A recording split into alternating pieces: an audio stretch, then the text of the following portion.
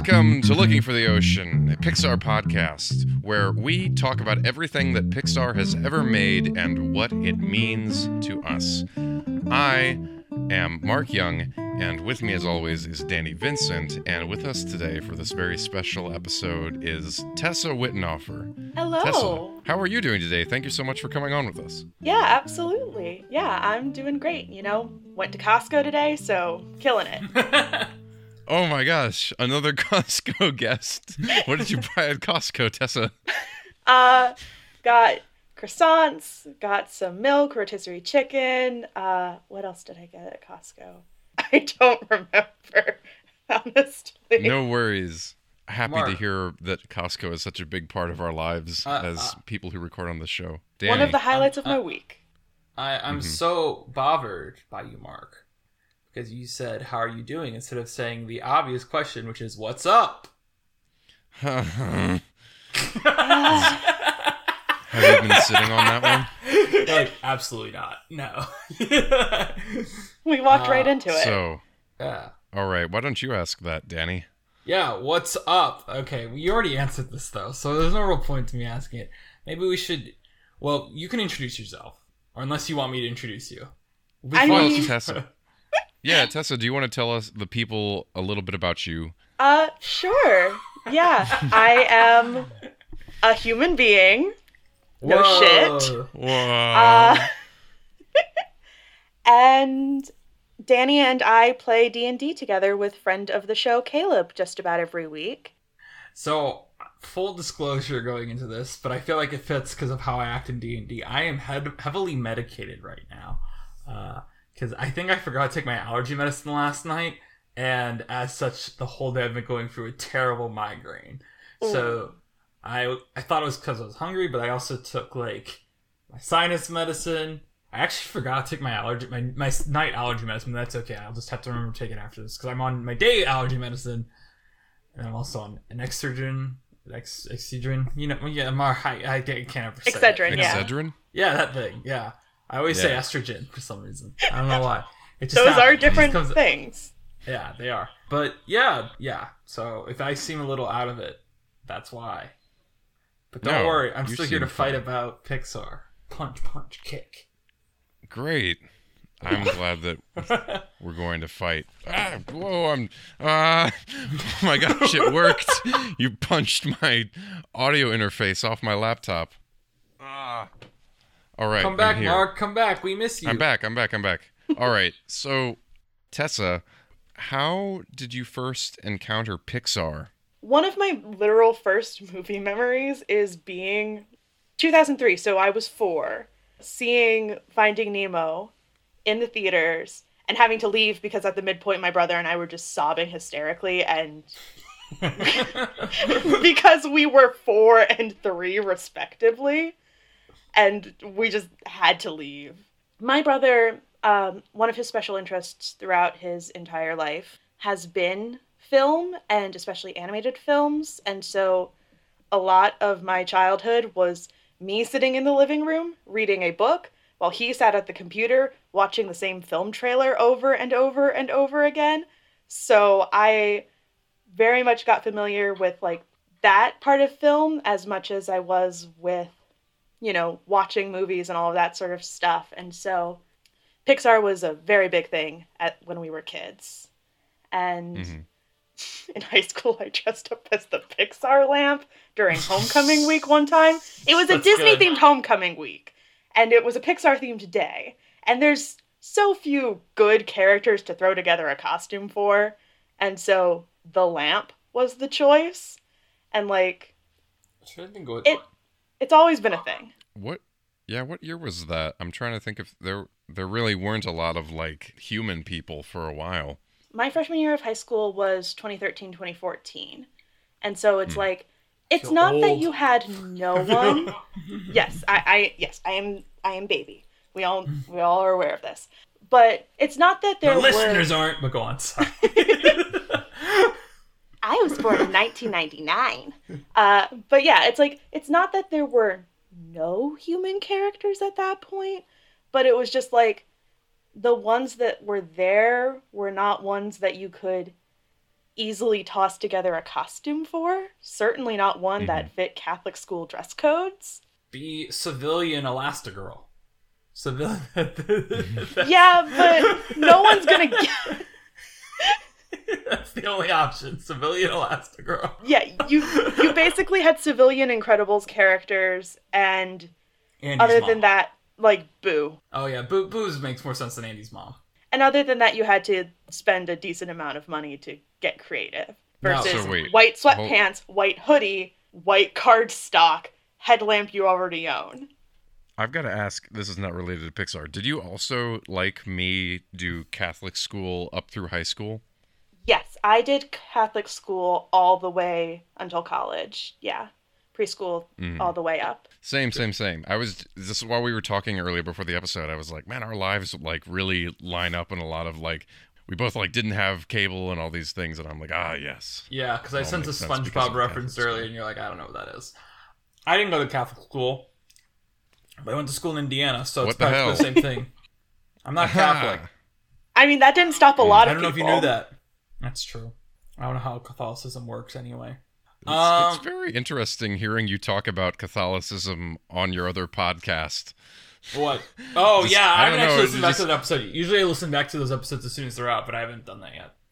Yeah, well, Too busy Tessa, I catching don't up know. on Succession recap podcasts. Sure. I don't know if I don't know. They Whatever, watched a Danny. movie. I'd rather listen to you talk than whatever Succession nerd you're listening to. I'm glad that you're listening to Succession nerds. They did an episode on the Snub Club. Do you listen to the Snub Club, Tessa? I listened to It's a me lot and of Caleb's planning podcast that about we the talk about. Snub Club. Because Well, we they usually did have one- D&D like a day before we record, so Yes. we're putting it together. You like work it into the dialogue of your D&D campaign. You have no idea. You know, we should probably at some point tangent to talk about D&D here, because I think it'd be a good conversation to have. That even though I am heavily medicated, I'm still much more sober now than I am normally when we play D&D. Danny has incorporated so many things into our D&D canon that I don't think Caleb ever would have imagined, including but Currently- not limited to Everything Everywhere All at Once. Yeah, I was gonna say Is it- currently my character I've been playing for like a year has been put on sabbatical because they are writing a musical adaptation of Everything Everywhere All at Once, but it's called Nothing Nowhere Never. And the way I always do these bits in the game is that I'll just switch actors' names. So I'll be like, we're looking at Yashel Mio for the lead. I'll just say that in the game. And Kale will be like, okay, I guess that's somebody in this world now. This is true of everyone except for one exception. Iconic actor of yes. stage and screen, Mandy Patinkin, who is Mandy just Patinkin is- actually canon in universe. He works with the Crumpets, which The is Muppets. great. Yeah, the Crumpets are the Muppets, Crumpets. and Mandy Patinkin works with them.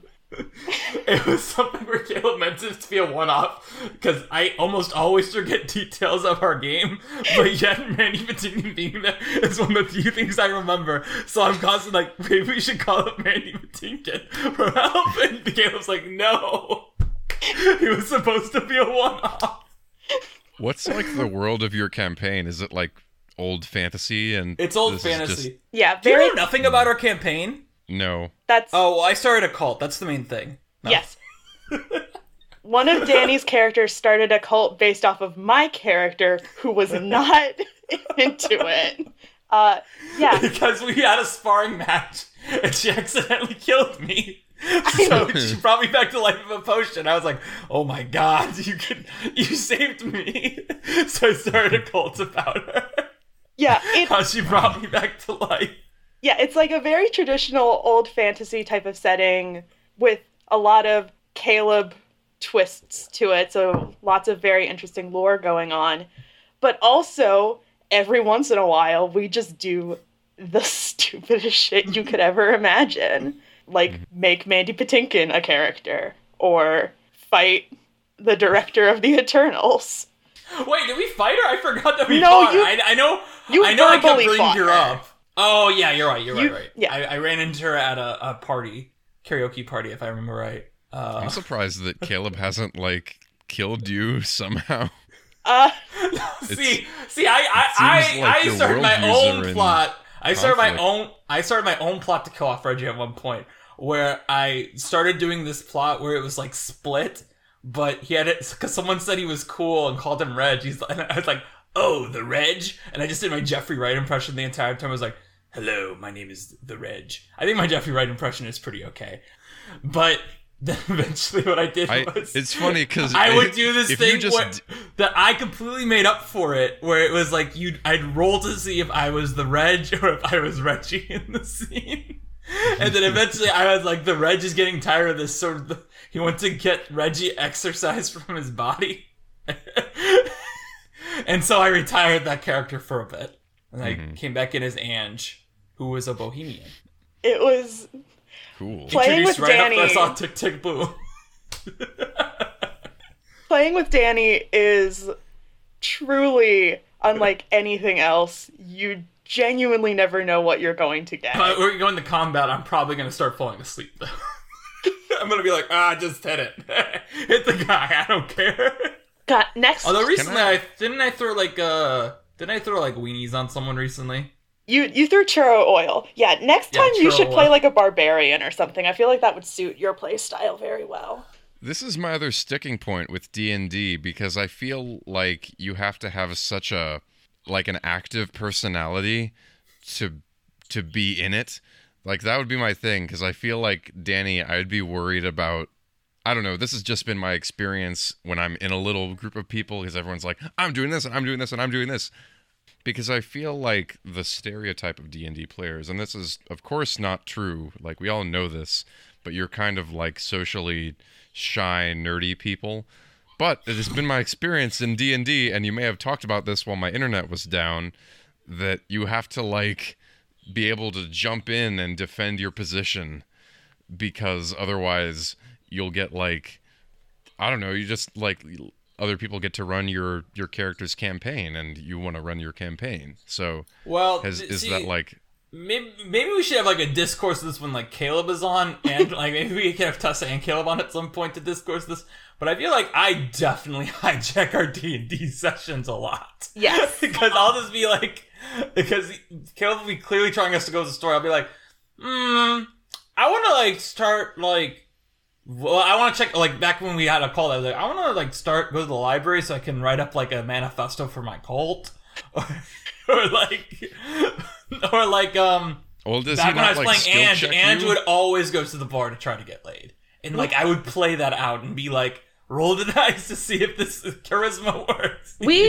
I think we equally derail the campaign, but in very different directions, which is Danny will go and have a character do his own thing that's like usually pretty comedic, very wacky.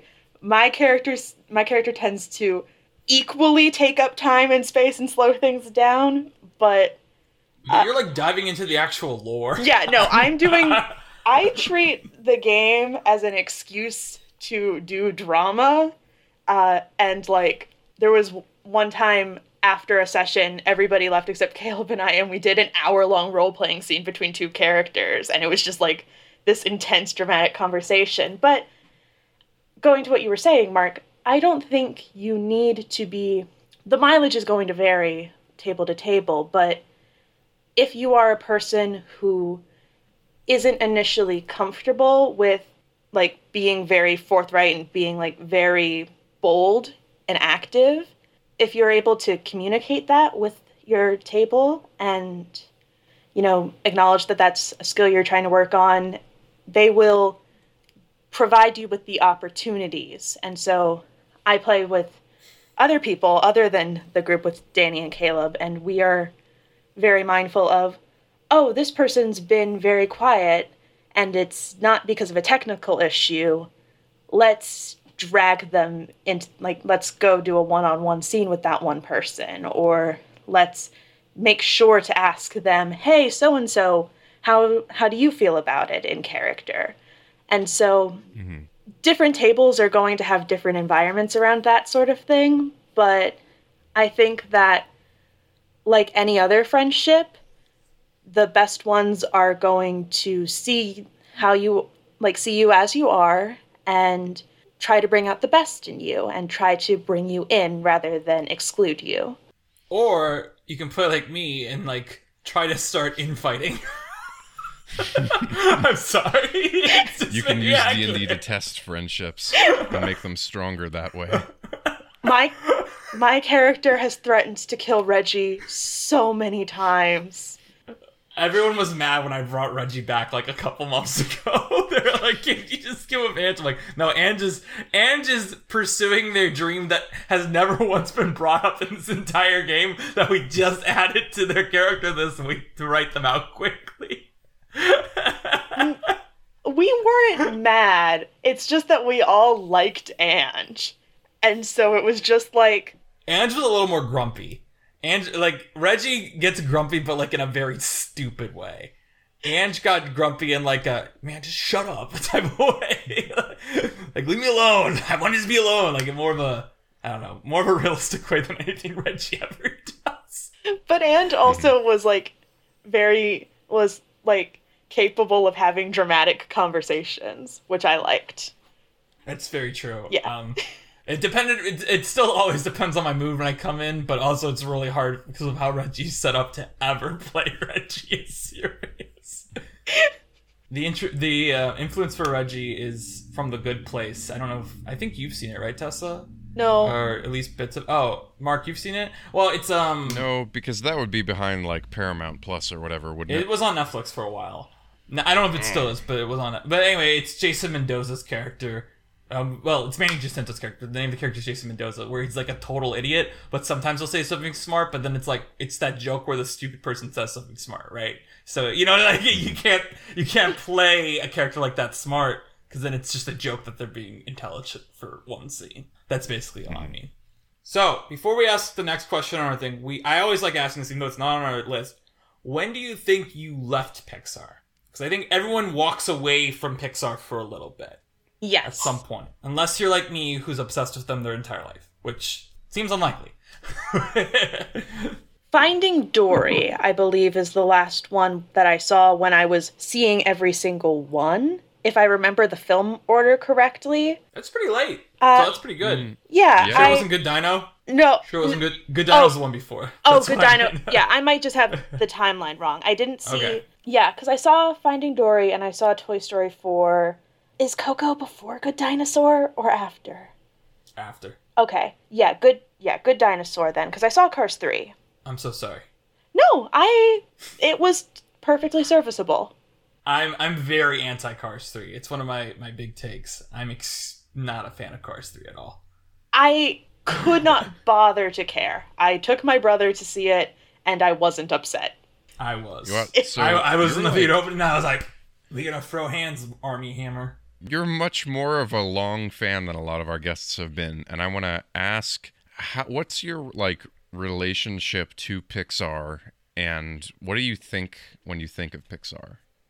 I mean, when I think about Pixar, I definitely think about like the stuff between like Incredibles and Inside Out, the stuff where I was like aware of movies coming out and like remember going to see films and having opinions about films and remember getting excited about trailers. And it's very much something I associate with imagination and like simple, effective storytelling and quality. And I also think about my brother with it because it's something that throughout our childhoods was something we both liked. And so it was a very big thing for us was when we were both excited about the same film coming out. And so now do you still feel that way, even though you kind of like fell off a little bit after Finding Dory? I mean, it's one of those things. I haven't seen any of these newer films. I'm bad at seeing films in general. So that has... Mark is going to fight you for one specific film. I'm bad at seeing films, is the thing. I don't, like, that's not against Pixar as much as it is against, like, I stopped going to see films regularly as I got older and busier and then proceeded to go to college. But the new stuff seems to be good for the most part. It is just a different energy than the stuff that I grew up with and less instantly appealing to me. And so I'm never going to doubt people who say, oh, this one's really good or this one's really great. But it's just like... You should doubt anyone who says that to you about Lightyear, though. You're the only person who talks to me about Lightyear. It's bad! None of us like it here. Wow. So have you seen / do you know that Turning Red exists? Oh, I'm aware of all of the ones that have come out since, and I've heard great things about some of them. I was telling Mark about this while we were setting up. The more people tell me a film is good, the more my anxious avoidant tendencies come out, and I go, but if I don't like it, people will be mad at me, so I'm just not going to watch it. Yeah. And on that note, Mark, when are you watching the Dungeons and Dragons movie? You gotta go. I'm never going to watch that. Oh! What? Let's pressure him. No. I'm sure that it's fine, but I think, like, if you miss that window of it being, like, a fun movie that comes out and you're not, like, trying to spend money on a movie right when that window comes out, I'm like, I don't know if I'll get around to it. I'm just not, like, I don't know. I want to be very clear. I was making a joke about, like, not wanting to pressure someone if everyone's saying a movie's great when, like, everyone's saying that movie's great. And I was like, so Mark, when are you going to see this movie everyone's saying it's great? That's the anatomy of a joke. Thank you. But it is a good movie, and I would encourage you, without pressure, to see it at a time in which you are feeling. You have to see it, or else it's not going to get a sequel. You have to see it, okay? We're not going to get a franchise out of it. Isn't it a sequel? And I already haven't seen the first one, so it's doing fine. It's a reboot. The last Dungeons and Dragons movies came out 23 years ago. What? Wasn't there one that just came out, or am I thinking of Warhammer? Not Warhammer, I'm thinking of... You're thinking of Warcraft. Warcraft. Yeah. Yeah, Warcraft was like 2015, that was 2016. It was 2016. Okay, I had a movie pass. I know it was concurrent with season 10 of the sci-fi series Face Off, because they did a Warcraft-themed episode. I remember that being really big, and I never watched it. I've gotcha. My thing about Turning Red existing or not existing to you, Tessa, wasn't like that you're not hip to the times or whatever. It's just that, like, some people we've had on truly did not know that it existed, and we're doing a like informal survey about what streaming has done to Pixar's rep. It's time for Elemental to sweep. Is it gonna sweep? We'll see. I'm getting more and more optimistic as the days go on, but I don't think it's going to sweep. I do think we'll do better than Lightyear. Yes, the trailer looks much better than Lightyear's did. And it doesn't have the baggage, that Lightyear has of it being like, that's not what I want out of a Buzz movie. It does look like what people would want out of an average. Also, fact is, the only other big animated movie this summer is Spider-Verse, which is obviously aiming way older. So it's like, I think it will do okay. We'll see. When is Ninja Turtles coming out? August. So okay. That to me is like... So it's basically the summer... Quick rant. I love ranting about movie schedules because I think these distributors are fucking idiots always. Because it's always like we're being competitive when it's like, no, the goal right now is still to bring theaters back and bring this like money back. Ergo, being competitive is stupid. And here's my rant. Mark's heard some of it before, but I'm going to really break it down the way I haven't before because we brought this up. Is Puss in Boots came out at Christmas. We didn't get a single kids movie until Mario a couple weeks ago.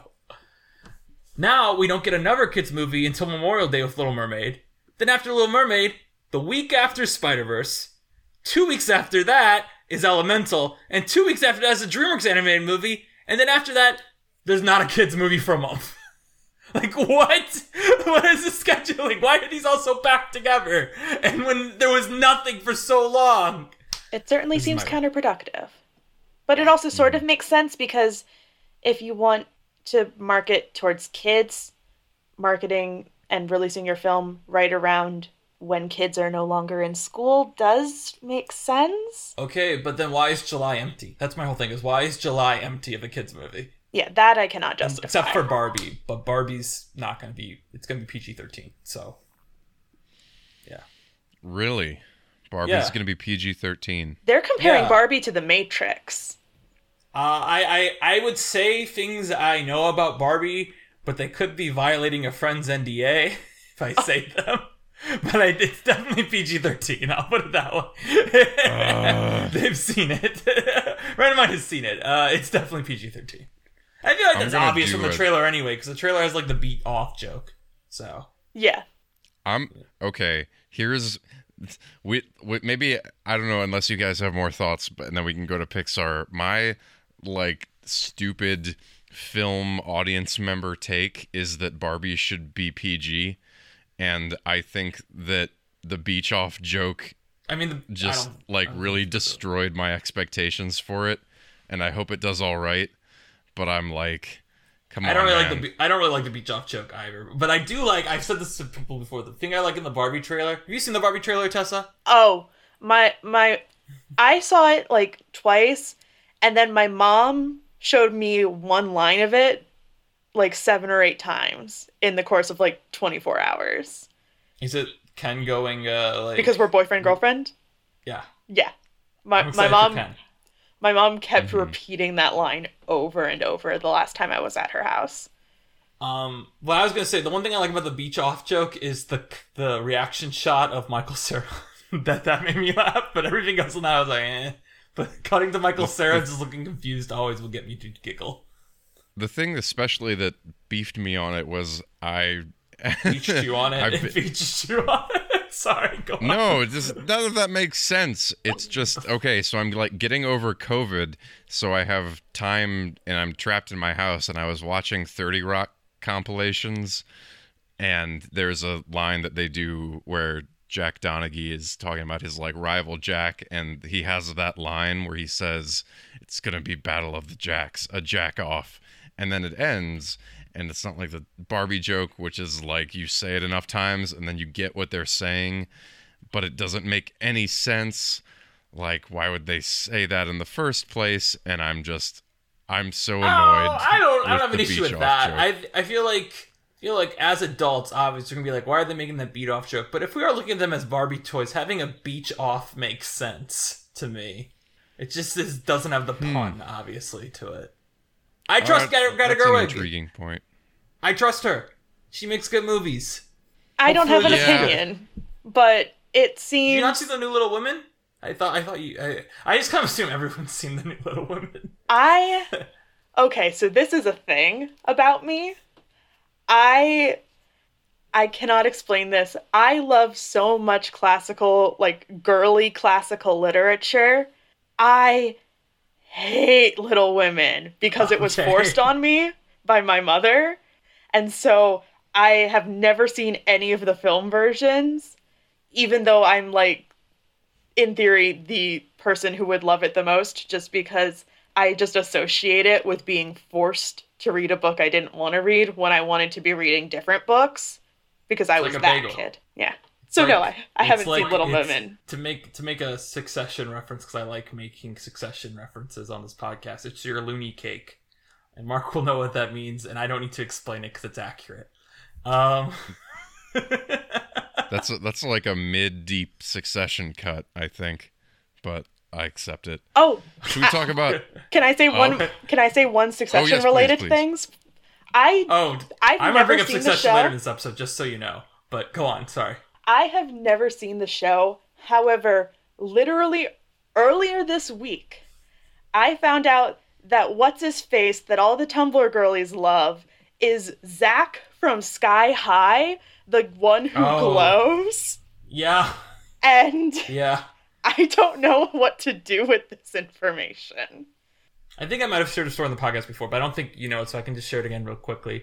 Is my job has this really annoying thing when we show stuff for the kids, my boss kind of unilaterally decides, and it's usually like either the most kiddie movie they've already seen, and they get annoyed that they're watching a movie they've already seen, or it's something that she liked when she was a kid, so she remembers it being appropriate when it's not. When she freaked out at me once for wanting to show Space Jam 2 because LeBron says in the trailer Matrix Cell. To be clear to the listeners and to everyone here in this chat, in this recording studio that we're definitely all in at the same time, I was not excited for Space Jam 2, but I was excited to show the kids a movie that had just come out in theaters, like at work, because it was on HBO Max at the time. Anyway, the one time I was able to bring up a movie and actually show it happened at Christmas this last year, and it was Sky High. So when he showed up in Sky High, I was like, oh yeah, there he is. The guy, Greg from Succession, he's here. So, but yeah, that's all. Because Sky High had not been in my mind for a while, and like a couple months ago, it finally popped back in. Oh, I'm always thinking about Sky High. Okay. All right. Should we talk about another kind of Sky High? Yeah, we'll go up. Excellent All right. transition. Up! A groundbreaking movie! This is I believe this is the first Pixar movie to debut at Cannes. More importantly... Which Cannes? What? The 62nd Cannes Film Festival. This was at Cannes. Oh, Cannes. C-A-N-N-E-S. Oh, no, okay. Yeah. Not like San Diego. Oh, okay. I get it now. I was like, what? What are you talking about? Yeah. Yeah, it's premiered at Cannes. Topical because Elemental's going to premiere at Cannes. But anyway, not really what's important about this movie. A couple other big groundbreakers. This is the first Pixar movie that released in 3D. I'm going to talk about that at some point, even though I didn't ever see this movie in 3D. Probably the most actual groundbreaking thing of this is, WALL-E. We talked about this with WALL-E, that WALL-E was such an influential movie that it, combined with The Dark Knight getting prevalent Oscar snubs, led the Oscars to lead to its 10 lineup of Best Picture noms, which meant Up got to reap the awards of WALL-E's snub and become the first Pixar movie nominated for Best Picture. Yeah, it was nominated for Best Picture. Of course, other nominations. Famously, the score of this movie, we usually save the score to the end. We will probably talk about the score a lot beforehand with this one, because it's the first Pixar movie to win an Oscar for the score, but also it's kind of one of the more... I think it is, and the argument could be made, this is like the most iconic score of the 21st century so far, I feel like. The argument can be made. I'm not saying I agree with it, but I think it's between this and Lord of the Rings for like the most iconic score. Married Life is easily one of the most recognized themes of the 21st century. Which is saying a lot for a movie that is an individual film, if you get what I mean. It's not like a franchise. It's not like, it's not like the Avengers where we hear it every couple of years. But anyway. But yeah, Up made a shit ton of money, as always with these Pixar movies. It'll take us a bit to get to one that doesn't make money. Again, this got a lot of awards, attention. I feel like this is in a way probably, I don't know if it's Pixar's most awarded movie, but it feels like it. I feel like this is the end of the trilogy of the unofficial trilogy we've been referring to, where we had 3 incredibly original Pixar movies come out in a row, where it was like, the argument at the time was like, oh, surely this won't do well with the main audience. This is an old guy as the main character. And this is like the final one that before they go to sequel land. But yeah, this is... So did it go Ratatouille, WALL-E, Up? Yeah. Is what you're saying? Yeah, because we've been kind of referring to it as this unofficial series in a way. Because Jay, our guest for Ratatouille, Jay, kind of pinned it that way. It's like, you can see these next 3 kind of become more mainstream as they go on, but they all still fit in that mold of like, this is a weird thing to pitch. In a way that even I forget The whether it was Incredibles and him Nemo or you. aren't. Yeah, I don't remember. I always think about something that someone said one time, and I wish I could remember who, but I'm just sharing it with Tessa now because it's an interesting thing to think about, and maybe people haven't listened to those episodes, but it's like, at some point, Pixar switched from being like, the brand is Pixar, and you go to see the movie because of Pixar no matter what, and then it started focusing more on characters, and that's why we have sequels. So you go to see Woody and Buzz. I've made that point. point. Go to see it because it's a Pixar movie. Made that point. Okay. I've made that point because very specifically, I always argue about last year, right? Where Turning Red got sent on streaming and Lightyear got in theaters. When in fact, and that's because Bob Chapek doesn't understand that the Pixar brand is stronger than the individual franchises. Because people would have probably preferred to go back to Pixar with a big original movie that's good than a spin-off that looks unnecessary and gets middling reviews. Which is why another reason I'm like, Elemental sweep. hopefully it's good. It's premiering at Cannes, hopefully. But yeah, Up. Tessa, when was the first time you saw Up? So I didn't see Up when it was in theaters. That was a weird summer in our family, and so I didn't get a chance to see it until the following Easter. I Oh, this is a good Easter movie, I feel like. It definitely fit the aesthetic of Easter. Yeah. Yeah, I enjoyed it. Unsurprisingly, I was young enough that I was... Oh no, that's not true. I was starting to think critically about film a bit more. But I enjoyed it. But my mom hates sad movies. Like, pretty much all sad movies, regardless of what level of sad. And so it was not one that we watched as a family very often because too sad. I love crying, is a fact about me. I do it very easily.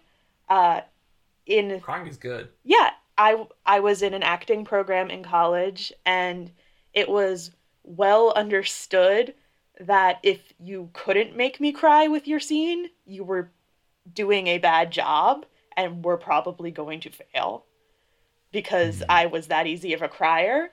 And so I enjoyed Up, and I have grown to enjoy more and more of it as I have gotten older, while also being able to pick apart the elements that I enjoy less, but still really appreciating the whole, if that makes sense. So how many times do you think you've seen it? I'd probably wager about 4, 5. It's definitely not more than like 6 or 7. It's not one that I've seen a lot. Really, any of the ones post Incredibles Pixar-wise, I haven't seen a lot, but it has definitely made a very lasting impression. Now, Mark, when did you first see Up? I'm going last because I've already shared my story on the podcast, but I'll do it again. But I want you to go. Wait, no, I should go. Sorry, I'm gonna cut you off. To hell with you. Yeah, well, no, because the people who are listening, regular listeners, have heard the story before, so I can go through it really quick. So it just makes sense to end. I don't even have a story. Mark, let's end with your story because it'll be a. Oh my god. Fine. Okay, here's my thing. I saw it when it came out. I don't remember why. It wasn't particularly like special. It was a thing. I think it was just because it was out, and it was whatever time it was. And then I think the second time I've ever seen Up was watching it for this show. So, yeah, that's my tale of Up. Now it's Danny's turn to tell us about your grand tale of Up. And this actually relates back to the story we've already related again on this episode, which I was like, this is Pixar's brand, blah, blah, blah. Is I told you guys, I think I brought this up in our Wall-E episode, or maybe it was, I don't know which episode I brought it up in, but when Up came out, I went to an open house I think right before or right after it, where my dad got in a conversation. And an open house is what we call in Indiana a graduation party, because apparently that's not a common nomenclature everywhere. I always get surprised when I hear that, but it is, but whatever. But I went to someone's open house, and in 2009, I was like, when this came out, I was 13, so it's not like I was that close to this guy in age, especially when you're in high school. Now it's like, 5 years different, that's not that bad, but in high school, and like when you're 13 and someone's 18, that's a big difference. But anyway, my dad got in a conversation with this guy about Pixar's brand name and like how Pixar's brand means they're bigger than doing sequels. So Toy Story 3 and Cars 2 were going to be interesting things because, they didn't actually need to happen. But anyway, that's a perspective from 2009 that I keep regurgitating. But I think we saw this opening weekend because I was the type of kid that was obsessed with Pixar at this point. I liked it, obviously. We probably saw it again with my aunts later in the summer because that's normally what happened with Pixar movies. But, I have the DVD. It's, I actually have the Blu-ray. This was definitely one. Whereas Wall-E, I said it was my first Blu-ray, but it was like a combo. This was more bought as a Blu-ray. Because with Wall-E, it was like, we'll buy the Blu-ray because it's with the DVD. This was like something where we had a Blu-ray player already. So, got Up on Blu-ray. I think I watched it once or twice. And then I don't know. Up isn't really one I revisited it much. I did revisit it, I think, in the build-up to Soul. I don't know if that was the actual build-up to Soul or if it was whenever I eventually saw Soul in April of 2021. But I did rewatch it in the build-up to Soul because I knew I hadn't watched it in forever. And this is Pete Docter, who's the guy who did Soul and is one of Pixar's more auteur-y guys. But yeah, I don't know. It's good. I always talk about how it makes me cry. Actually, the most lasting legacy for Up with me is that kids will ask me what's up, and I'll go, oh, it's a really sad movie. Because usually people go like, oh, the sky, or oh, the ceiling. I'll go like, it's a really sad movie. So Are you just always joking on your kids? yeah, it's the life. That's all I do is we had 3 birthdays today, and my response to every one of them was like, oh dang, how old are you, 67? Or like somewhere like I was always like 85. Is that how old you're turning? And like no. Because, the reason, here's the actual motive behind that, is one, it's fun to mess with the kid, but also, I don't remember these kids' ages. I don't want to be like, oh, what are you, like, 8? They'll be like, no, I'm turning 10. And I'll be like, oh, this is awkward then. But if you make a joke about it, like, no, I'm 10. They'll be like, okay. I obviously was joking, so I'm not caught in my lie then. Like, what a clever ploy. Yeah, exactly. Yeah, I really feel what you're saying there about, I don't know if I have, like, ever felt the need to revisit Up, but I feel like of all Pixar movies, I have seen the most clips of this movie in other things. And it's also maybe interesting to know that the opening 10 minutes of Up has its own Wikipedia That was page. what I was going to say! That got me mad on Wikipedia! That has its own Wikipedia page! Why does it have its own page? Because that's kind of like how this movie functions, and I think how it functions for me anyway. It functions in film school as, hey, we can show you the opening 5 minutes so we can talk about storytelling in 5 minutes. Yeah, I think Up is a much more, again for me, and I feel like I am going to be middle of the road Up person here. I'm not going to be super pro Up, I'm not going to be super anti Up. I think Up is very interesting to talk about, and I don't super love watching it. I just, like, all the parts strung together don't do so much for me, but I think it's really neat to look at for, like, montages in the opening, and I think also its sense of scale is really exciting, and I also think it makes some really big swings with, like, I don't know, maybe it's kind of a cliche, actually, is Carl talking to the house as though it's Ellie, but I have thoughts, but we'll go for our general thoughts now. My thing on Up is the definition of, like, how people talk about, like, the mid-tier, like, I remember when Luca came out, people were calling Pixar Luca mid-tier, and I was like, well, I give Luca, at the time when Luca first came out, I gave it a 4.5 out of 5, and I put it in my Pixar ranking, and it came right in at 13 out of 26, so it's like, I guess technically it's mid-tier, but, like, that's a 9 out of 10 mid-tier. Up to me is the definition of, since it's a Pixar movie, it's very disappointing. If this was like a DreamWorks movie, it'd be like, everyone would be like, oh yeah, top 5 DreamWorks, Which I feel like is saying a lot about Up in a negative sense. But it's a 4 out of 5 to me. But as someone who comes on this podcast, like, 5 out of 5 to Ratatouille, 5 out of 5 to WALL-E, 5 out of 5 to Incredibles, 5 out of 5 to Finding Nemo. The coming movie that's like, 4 out of 5, it's like, it's good. I actually, this might be controversial, I don't cry anymore at the opening. It just doesn't get me anymore. I cry at other parts in this movie, but the opening just, it never gets me anymore. I'm like, oh yeah, it's well constructed. I've probably been taught it too much in film school for it to be effective. That might do it. Yeah, but I think stuff later on in the movie, the ending of the movie always makes me like well up. Like, the last minute of this movie is so... to me, the last minute of this movie is what kicks it up from the 3.5 to the 4. I just think it's such a perfectly... It's one of those things where it's like, you talk about how Pixar, like, has these perfectly structured stories where you could tell they tested the shit out of them. And it's like, how can we end this in the most effective way? And there's a way to look at that cynically, but then there's a way to look at it, like, Up, where it's like, oh... But, like, this is the perfect ending to the story. So, like, why would you not want to go with this perfect ending that's presented to you as a writer? Yeah. Could you remind the listeners what the ending of Up is? Yeah. So, the ending of Up is the best scene of Up, which is the whole story of Up has been, like, solved, basically. And we're waiting at Russell's, getting the badge pinned on him. And... obviously, Russell... And I'll get into this a lot, because I'm getting chills talking about it. Now, as an adult, the stuff that hits me most of this movie is Russell talking about his dad and Carl's reaction to that. That hits me more than literally anything of Ellie, honestly.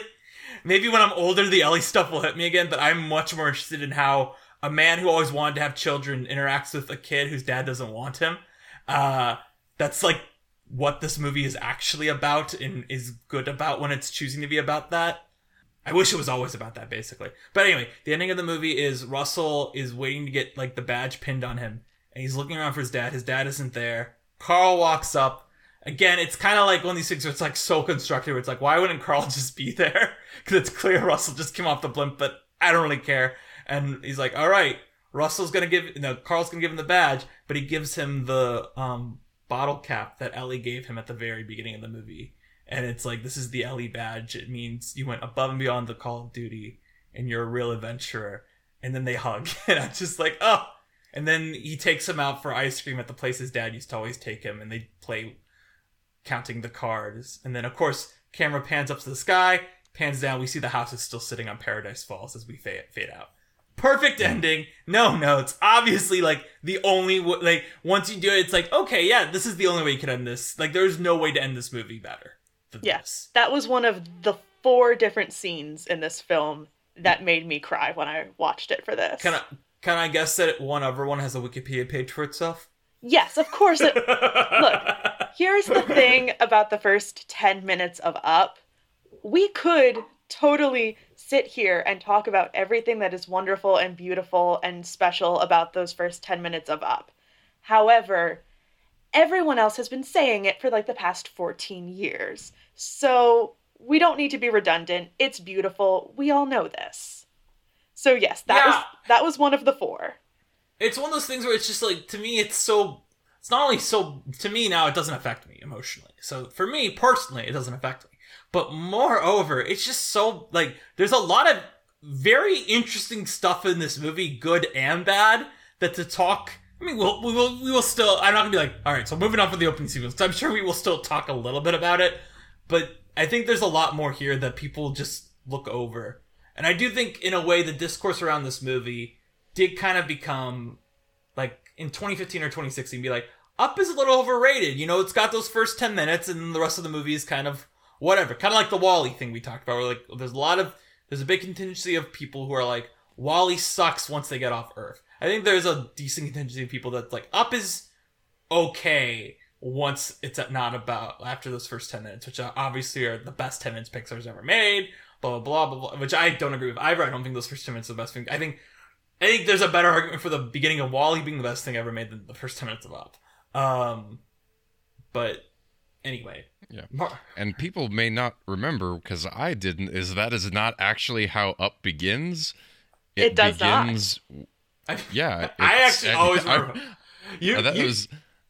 I messaged you. I was like, what's going on? How could you forget old-timey news announcer? Yeah, I was going to say, adventure is out there. I think that is one of the things I always reference in this movie the most, which is to do a little Zemeckis thing very quickly and then come back to Up in a way that is very relevant to what we're about to talk about is, you know, I don't know, Tess, if you're aware of this, but I just watched every single, I think you are aware of this. You mentioned this before D&D.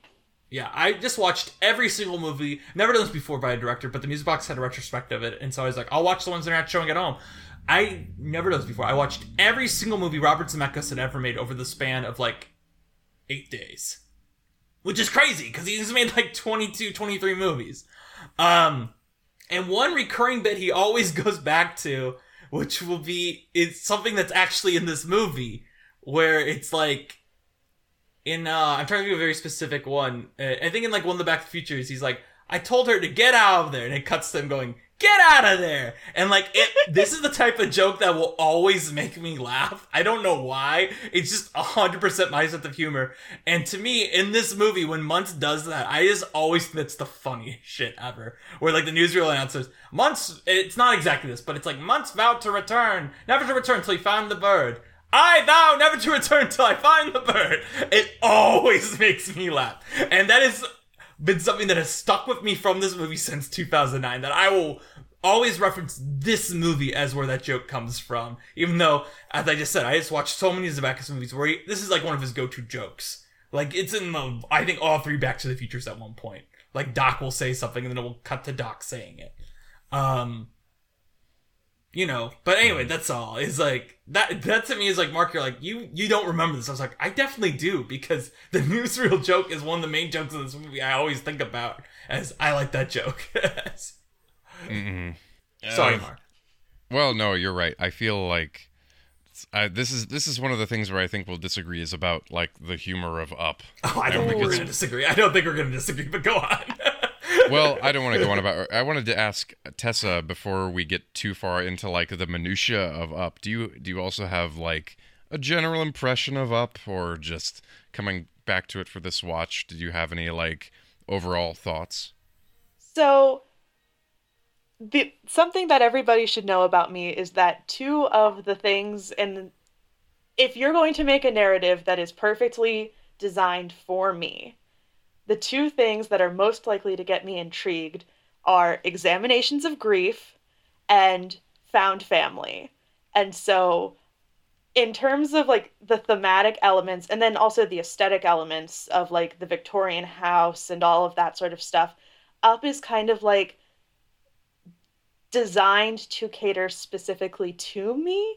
And so there's a lot of it that really resonates with a lot of things that I had already liked as a kid. It definitely formed some of those opinions and interests in those themes. And so I would say that at least 65% of Up is one of my favorite movies of all time. I do find some of the humor just... it gets goofy in ways that I find incongruous with the rest of the film and what they're trying to present. Especially with some of the dog stuff and some of the old man stuff. It's like, when it'll appear, it's just like, we're in the middle of something, though. And so... that's an issue with I don't want to be like, because I think it's a bigger problem here than with a lot of the other movies we've seen. But that is like a recurring issue with these animated movies. It's like, you can tell they're a little worried that the audience is going to be, where's the jokes, Oh, yeah. Because we talked about that at the end of WALL-E. At the end of WALL-E, it kind of becomes that at one point, and it's like, ugh, you were doing so well, movie. Yeah. But I think this is a much bigger offender of that also. Oh, yeah. And any animated film that tries to tackle anything serious, you'll see this to varying degrees. I mean, I always think about Hunchback of Notre Dame because it's probably the most egregious. But yeah, whenever you're marketing something that is family oriented, there is that push and pull. But it's like, I think the film in general has a sense of humor, and it's more of a dry, witty, dialogue-based sense of humor, and then sometimes it'll go into this very goofy visual gag-based humor that's just like, this doesn't feel like what we were doing for most of the movie. But other than that, it's one of, like, it's not one of my perfect films. I think that there are films that are perfect for everyone, but it's not one of those, but it is very, very high up for me. To defend a joke I feel like everyone else here is going to hate. I know which joke it is. Yeah. Maybe I don't. I don't know. Actually, there are a few, so I don't actually know what you're talking about. It's the Family Guy cutaway to Russell falling off the house. Oh, I actually think that's a good joke. I think that's hysterical. I but like it's that. like okay, good, because that's like because I feel like there's a lot of jokes like that in here where it's like, we're throwing in a joke, but that one always cracks me up because it's got the combination of, hey, I can see your house from here, and then dropping him. That's just this incredible like joke of how Carl imagines Russell to be an idiot, and then the drop, which is like, and then what's also great about that is that later on in the movie, when Russell does start falling out of the house, we actually have, like, the visual... I mean, obviously, he's falling out of the house. We don't need to, like, be like, oh, he's falling out of the house, you know? But there's so much more depth to the shot where he is actually, like, dangling off the house in the climax. where it's like, oh shit, this is scary. Mm-hmm. We got to talk about the climax at some point, but we don't need to start at the end. Yeah. We don't need. Yeah. I mean, this is like my least favorite kind of film criticism, but I am compelled, and it does seem like something like that is a much more thought out joke than a lot of the other jokes in the movie, which seem kind of like non-specific or underwritten or I do think some of the dog stuff is kind of funny, but a lot of it is like America but South, or like most of the things that Doug says aren't as like they just don't hit as much as the one he has the one line where it's like, I would be happy if you stop, and I feel like that's I don't know, just the way that like hits me. It's very like they deliver the joke and then move on, and then a lot of the things that Doug says are just kind of like, I think that's a silly dog, but he's not like, you know. I think America but South is weirdly like one of those very, you know, you come back to these older movies and you see these things that have influenced you in ways you didn't expect. And whenever people ask me where I went to college, I go like, oh, I went to Southern Illinois University. And then I pause for a second and I go, it's in Southern Illinois. And I feel like that kind of comes from like that type of, you know, that type of it's America but South type of thing. But one thing I think your joke is better than America but South. Thank you. But I also want to say something that this bothered me whenever we watched it last time, and it stuck out to me again here, is the one thing I hate the most about the dogs. Because there's a lot of stuff not to like about the dogs, in my opinion. But it's when the dogs laugh, and they don't know how to animate these dogs laughing at all. And it drives me crazy. It's like they shake. I'm like, that's not what dogs do. Like, just have them wag their tail and, like, be alert. Like, you're trying to animate them like they're a crowd laughing, and that's... You're breaking the reality of this moment to me. And I know it's a cartoon, but it's like the points when the dogs work is when the dogs are actually acting like dogs and their voice is the only thing that's betraying that they're cartoon characters. Mm-hmm. So, Danny, how do you feel about the literal dog fight, then? I don't want to talk about the climax yet. It's not... I have issues. I think the entire... There's one... I just had to say the joke. I just had to make the pun. Yeah, I mean, it is a dog fight. I do actually like... The end of the dog fight does make me laugh, but I just hate that the entire dog fight is there. But, like, the squirrel payoff, I do think is the one time the squirrel joke really worked. The squirrel... Okay. I think when you watch the movies of 2008, 2000... Like, this era of my life... The trailer bits always stick out. Because nowadays, kids are going to watch these movies, they're just going to think they're funny. But, like, whenever Up does the squirrel thing, it's like, oh yeah, it's the bit that was in the trailer. You know? Like... Yeah, and that's the perfect example of, like, when you're watching the film in context, it's like, what do you mean there's a squirrel in the jungle? It's the kind of thing that just bugs me. And I mean, I don't know. Especially when, like, I think he first says it when they're, like, in that very sparse era. He's not even, like, if there's, like, a flying squirrel in the jungle, sure, I'll buy. You know, like, you don't need to explain the joke for me, but it's, like, they're literally in the middle of nowhere where there's nothing. Sorry, like, Tessa's giving me that look where it's like, these guys are cinema-sinning this. These guys... I can feel it. I don't think it's CinemaSins to be, like, the joke should be, like, rooted in the reality of the scene or the world. I think the squirrel joke is good. I just don't think it's in a good spot. You know? Yeah, I mean, I don't... Maybe we're saying the same thing. Because I don't know. Tessa, Usually I listen back to these things and I'm like, I didn't analyze that in a way that made sense at all. I do think it is a good joke when... What kind of do we think of it? This is a bad joke. This is a good joke. I like the joke when the first time we're introduced to Alpha, we hear the high-pitched voice and we know what's going on, but like they don't explain it. That's something that just I like in any situation, is when a joke is not explained and it's just like you can just get there, you know. I think that is a good moment.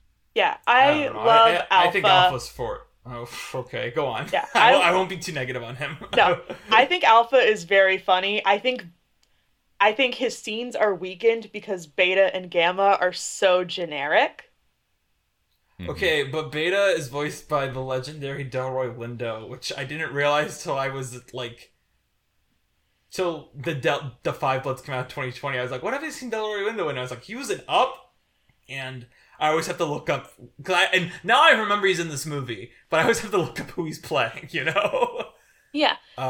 It's just, those characters, this is such a nitpick, but this is one of the, for the viewers at home and for Danny who did not hear this, I have 3 pages of notes in my other tab.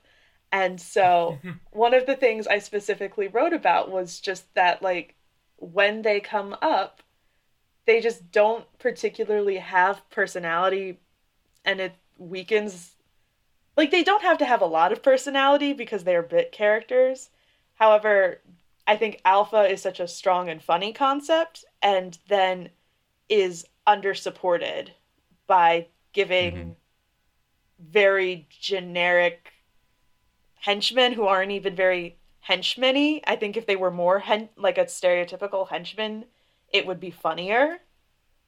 But yeah, I think Alpha in and of himself is a very funny character, just not well supported by the world around him. Yeah, it's almost like they're really not there to be henchmen. It's more like, you know, you need that second person there so that they can talk and give you exposition. Yeah. Rather than, like, you know, be characters or whatever. As soon as we get on the ship, I feel like those two especially just kind of disappear. I mean, I think in general, okay, the dogs exist to be something we can cut to for a joke. That is why the dogs are here at all, I feel like. Because I really don't think once Muntz is introduced, they really even act like dogs anymore. You know, they fly planes while chewing toys on the dogs. You know, it's like, it becomes, I don't want to be like, it's too cartoony, because I do think that criticism is a little lazy. Like, obviously it's a cartoon, we can be wacky, but I think everything else up until Doug is introduced exists in, like, this magical realism, but then the dogs show up and it's like, oh, it's the stuffed animal we can sell, you know? Even Kevin, even though Kevin is also a stuffed animal you can buy, she's more, she still fits in the world that we've been up to at that point, but then Doug shows up and starts cracking jokes.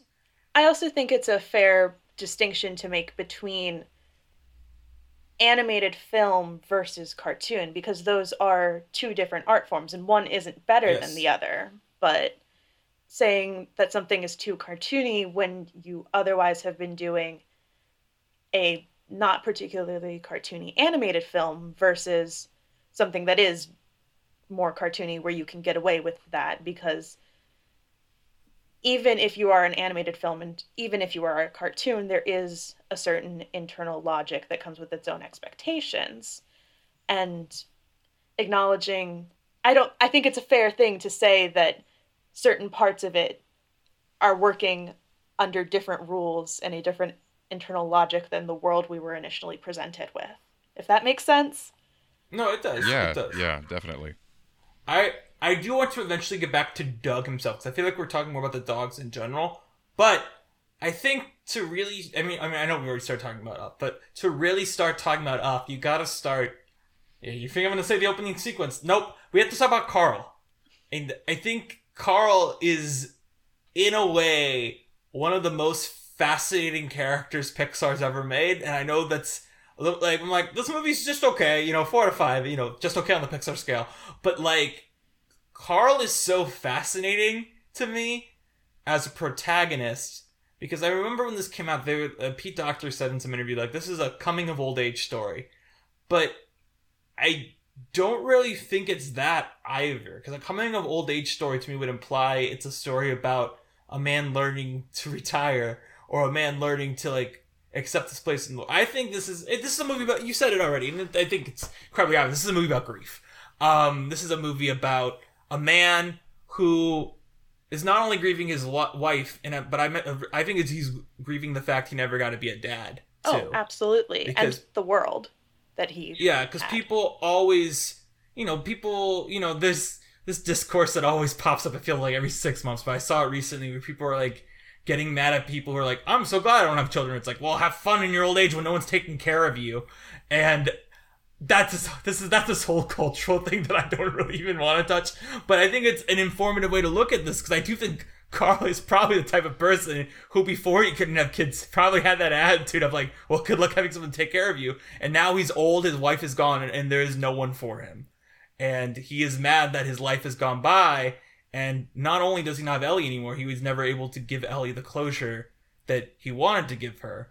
So he's not only grieving Ellie, but it's like Russell comes around long. He's like, he's forgotten that he even wanted a kid. I said that earlier. To me, the most emotional aspect of this movie is the Russell and Carl relationship, when it actually slows down and let Russell actually be the character he is, rather than the comic relief he is for a lot of it.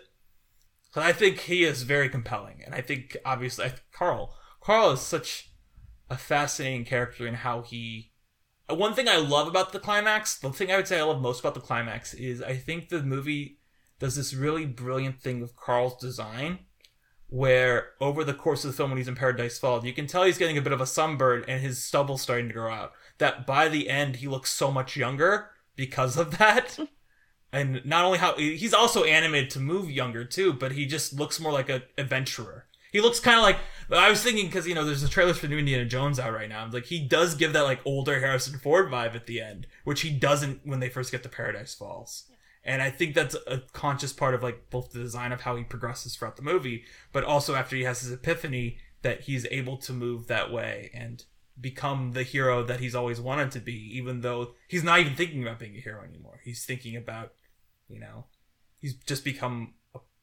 He's become the father he always wanted to be that he forgot he wanted to be. Which I think is all, even though I'm saying it out loud and I'm sure it's something Pete Docter discussed, I think that is still all in the subtext of this film. It's not like, it's like, thanks for the adventure, go have a kid, that's not what Ellie wrote in there. But it is in the text there, I feel like. Absolutely, yeah. And I think one of the interesting things about Carl and his grief, and I think it's so true of when we're grieving a loved one, is that he becomes obsessed with the idea of preserving the memory of Ellie and what Ellie would want him to do, that in the process he forsakes is such a dramatic word, but he ignores the things that Ellie would have probably actually wanted him to be focusing on, because they wanted to have kids, they couldn't have kids. This kid just falls into his life, and he is so dismissive of Russell. And one thing I noticed on this watch around, and the wires had never corrected it, like the wires had just never crossed in my head, Ellie loved birds.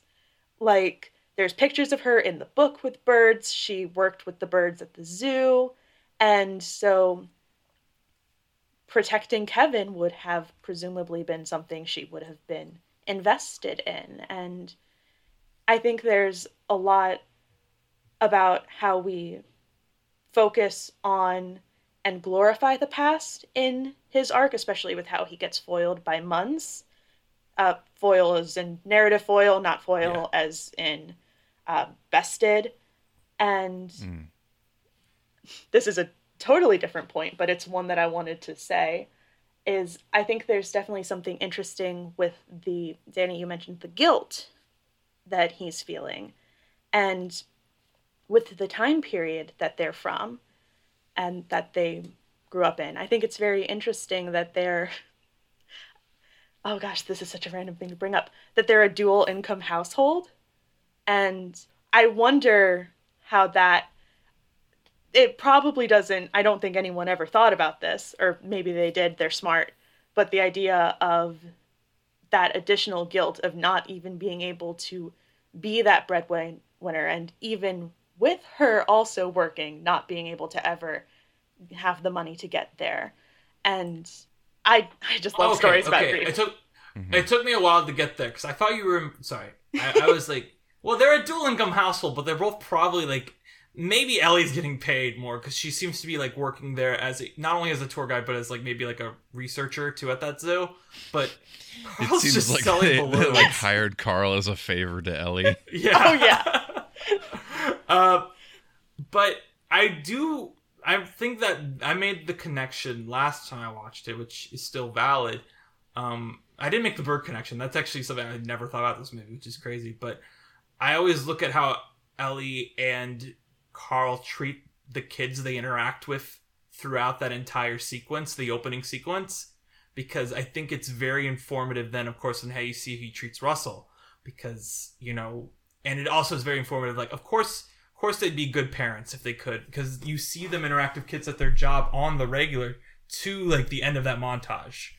Like, you wouldn't be a balloon salesman for your entire life if you didn't like kids. But that's all very compelling, Tessa, the way you broke that down. And it's helpful to me because I have watched this, I think, both times and been kind of confused about why Carl goes from being this guy that seems pretty okay with things and turns into this very grumpy old man. But it's all there. Yeah. I guess it's like, it's an interesting movie where I think it functions by leaving a lot of things out. And I think some of the things, it's a movie that plays with, what questions it puts in your mind and then what questions it smartly avoids. I think it is successful sometimes and less successful other times. But anyway, that's just, it's interesting that you mentioned there's all that there. Yeah. I think Carl is the thing about Carl is, like, he is very complicated. And is what you just said, where a lot of stuff is, he's a quiet character. He leaves a lot, like, he will lash out, but, like, it's interesting. I really don't know how to put this, but I just find it fascinating in a lot of ways that this is the type of movie where okay, when this movie came out, we talked about this before with Ratatouille and Wall-E. It's like, a rat can cook. How is that going to sell to kids? Robot doesn't talk. How's that going to sell to kids? And here it's like, an old man is your protagonist. How's that going to sell to kids? I think it's interesting to look at that and then see that this movie opens with him basically, like, assaulting someone and, like, giving him head trauma and, like, getting arrested for it. And everything that happens in that sequence is like, yeah, like, this all plays out the way it probably should. But, of course, that opening sequence pulls so much weight in giving us sympathy to him. But also, it's like, he is the type of guy that, like, when he hits that guy, everyone on the street stops and stares at him. It's like, oh my God, what's this old man doing? And I don't know, like, I think it's a very empathetic look at old people, for one thing. But I also just think it's, I don't know. I don't really know what point I'm trying to make here. Yeah, I think... Yeah. It's a very interesting, like, and he is so literally holding on to the past, and, like, that's very much his arc, and that's why Muntz is the villain, and we see it play out so many times. A scene that particularly struck me this time around that I was aware of, but I didn't think about it as much on past viewings, was when they hit the cumulonimbus. And he just stops steering entirely. Preservation of the house, his life, this child's life, all of it is nothing in comparison to the preservation of the stuff that he and Ellie had together. And I think so much about this is about him moving forward and being able to let go of the past. I mean, there's literally a scene where he has to fly the house and empty the furniture out of the house. I was literally about to say, this movie, to me, is probably, I think up to this point, has the best epiphany scene of any Pixar movie. Because I think every Pixar movie has it. Maybe Nemo. Nemo would be up there too, probably. But the epiphany scene in this movie, where Carl, because I always talked about that, is like, even when in 2009, I remember in 2009 when I saw this movie and I cried at it. I've always been very open about crying at Pixar movies, so I was not embarrassed to say I cried it up. Like, because, sometimes 13-year-old boys are like, I didn't cry. But I was like, no, of course I cried. Like, it's sad. I was like, yeah, I cried at the beginning, but, like, the part that's actually really emotional in this movie is when he flips through that scrapbook. Oh, yeah. At the end. We've hit 3 of the 4. Three of the 4 crying scenes. Yeah, but then, of course, as you just said, the literalization of him letting go of Ellie and throwing out his stuff. The thing that got me the most emotional in this watch, besides the like final scene that I already said made me cry, like it didn't get me crying, but it did like get me like that really like, oh, I want to cry right now, is the pan over to their chairs after he's thrown everything out of the house. Where it's like, yeah, like this is where Ellie and Carl end, and it's okay to end, and of course they'll still have the memories of it, but this is where Carl and Ellie should end, at this side of Paradise Falls. He's finished it. Like, they are sitting here now. Like, the chairs are sitting here now, and that is where they will be. And I think about that as beautiful. Like, and then, of course, at the end, you get the punctuation of the house is there, too, now. But, yeah, it's really... It's one of those things where it's like... Kind of what I was saying about the ending, too. It's like... A cynical person might be like, it's too obvious. But it's like, yeah, but, like... If it doesn't matter if it's too obvious, if it's the best way to do it. Like, you know, like there's no better way to end this part of the story. I think it's important. Which is why it gets a little annoying when it cuts to Russell right after that scene going like, I'm gonna go find Kevin! I'm like, God damn it, we're back in the plot of this movie. I think it is worth noting for all of the people who will be listening to this who do not have the visual, literally just Danny describing that scene has me getting worked up. I'm blinking back some tears because it's so good. It just hits everything exactly how you want it to, or at least how I want it to.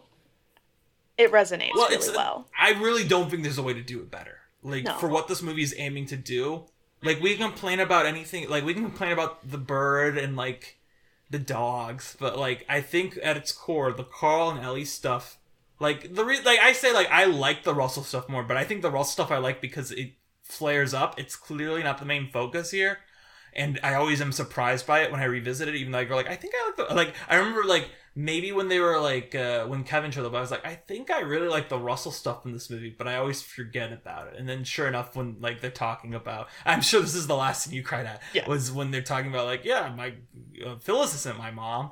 Like, I'm sure that was it. And then but, like, that scene always hits me. And then Russell making him cross his heart. And the facial reaction that they animated is... As someone who works with kids, and this was also what I was kind of building to at one point when we were talking about the opening sequence, is I think what is really interesting about this movie is about... I'm trying to figure out this way to word this. It's like, kids are pretty constant. I've worked with kids since 2015. Like, they're gonna always be, like, talking about new stuff. Like, because there's always new, like, oh yeah, we're playing Minecraft now. Oh, we're playing Roblox now. But, like, there is just this weird universality of some things kids do. And I think...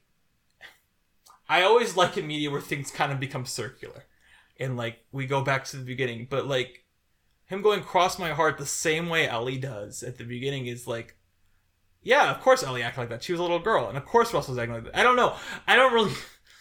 It's something I don't think a lot of movies tackle, or even media tackles, where it's like, he's like, this is a movie that's like, again, I'm going back to that thing where I remember Pete Docter once referred to it as a coming of old age movie. I don't think it is that. It's a movie about a man remembering who he once was at all ages of his life. And how he can use that and become the good parts of himself again. And a part of that is how Russell reminds him of, like, one, the kid he always wanted but never had, but also just how he and Ellie were as kids. Because he is kind of a combination of the two of them. Yes. He really is the way he acts. Because you can tell he's nervous about things, but he's also, like, very much like, no, I'm an adventurer. I might not be capable of this, but I'm still going to try to save these people. And... like, see, now I'm getting emotional because I never really, like, he is kind of like, he's the son he's the son Carl never had in how he is written too. And I think that is very smart, and in a way that, like, I can only come to this now. This is such a thing about this movie. It's such a smart movie on paper, but then in action, it's like, but the dogs are here. This is going on. And it's so, in a way, it's very frustrating because, like, there's all the pieces here for this to be, like, one of Pixar's best work. I know there are people out there who's like, yes, this is Pixar's best work, or, like, top 3 Pixar. But I don't think any of us are there. Maybe you are, Tessa, because you're, like, 65% your favorite movie all the time. But I think me and Mark definitely are like, it's not, but like the pieces are here.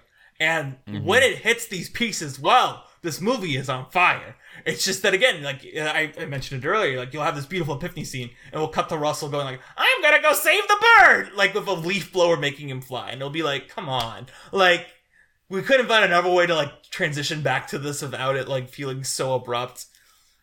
But... You know, even though you say that it's like not a coming of old age movie and it's more about grief, I think it's kind of written like a coming of old age movie because it does.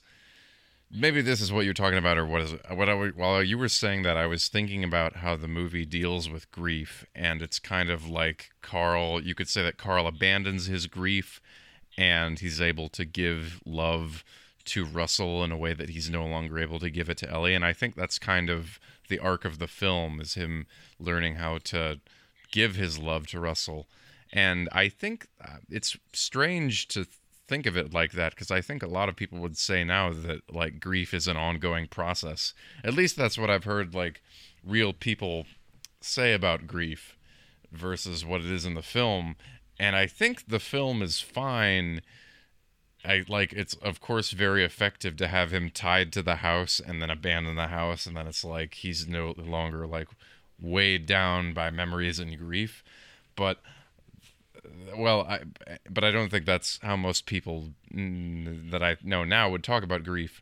But just an argument that in Pete Docter's eyes, and also in the eyes of the film, it is like a coming of old age movie because it is about this like development of the man. My rejection of the term is just that to me, coming of old age implies this is a man learning what it's like to be retired. I just don't like the turn of phrase. That's literally where I'm getting at with it. Is like I don't, because I said earlier, I think Carl comes off way younger and more full of life at the end, and I think obviously that's the point. And I'm sure Pete Docter agrees with me there. I'm just knocking his, turn of phrase. Yeah. You got hung up on the old age, and I got hung up on the coming. Yeah. Tessa, do you have anything about the of? I mean, I actually had, this is going to be a poll, talking about the grief literally weighing him down, and the stuff literally weighing him down, and comparing it to a coming of age, weirdly brought, of all things, Labyrinth to mind. Oh, I haven't seen Labyrinth in years. I don't think I have seen Labyrinth. Oh. Whoa, you stumped us. Go ahead. Spoil Labyrinth for us. It's fine. I'm aware of what it is. Yeah. Go ahead. Go. So there's this scene where Sarah, teenager, developing, this is all the coming of age story, ends up in like this dump, basically. And this character is trying to weigh her down with all of these things. It's like, oh, you need this, you can't let go of this. And it's like her teddy bears and all of her childhood things, and her being forced to reject the parts of herself that are inhibiting her from growing further as a person. And I don't know, the parallel just struck me in that moment. 5 minutes from now, I'm going to... Labyrinth. Was Labyrinth presented as good to, like, throw away your childish things? I'm curious now.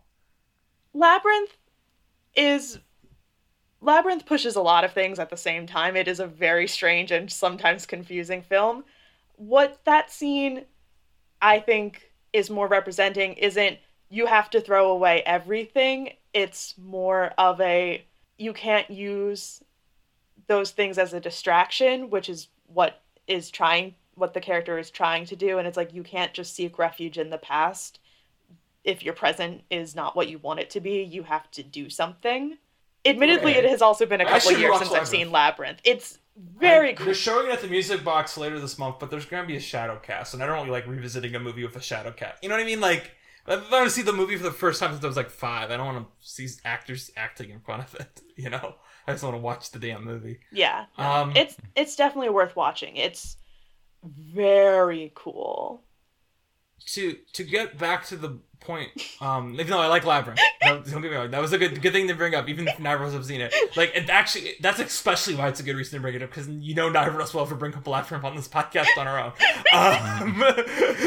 But I think what we just talked about with Carl and Russell and Ellie, that brings me back to Doug, because I actually do think this is where Doug does play a pivotal role in the movie. Because whereas Russell is a rejected person who is the actual like metaphorical son of Carl, Doug is someone who gives Carl unconditional love immediately because he's been rejected by everyone.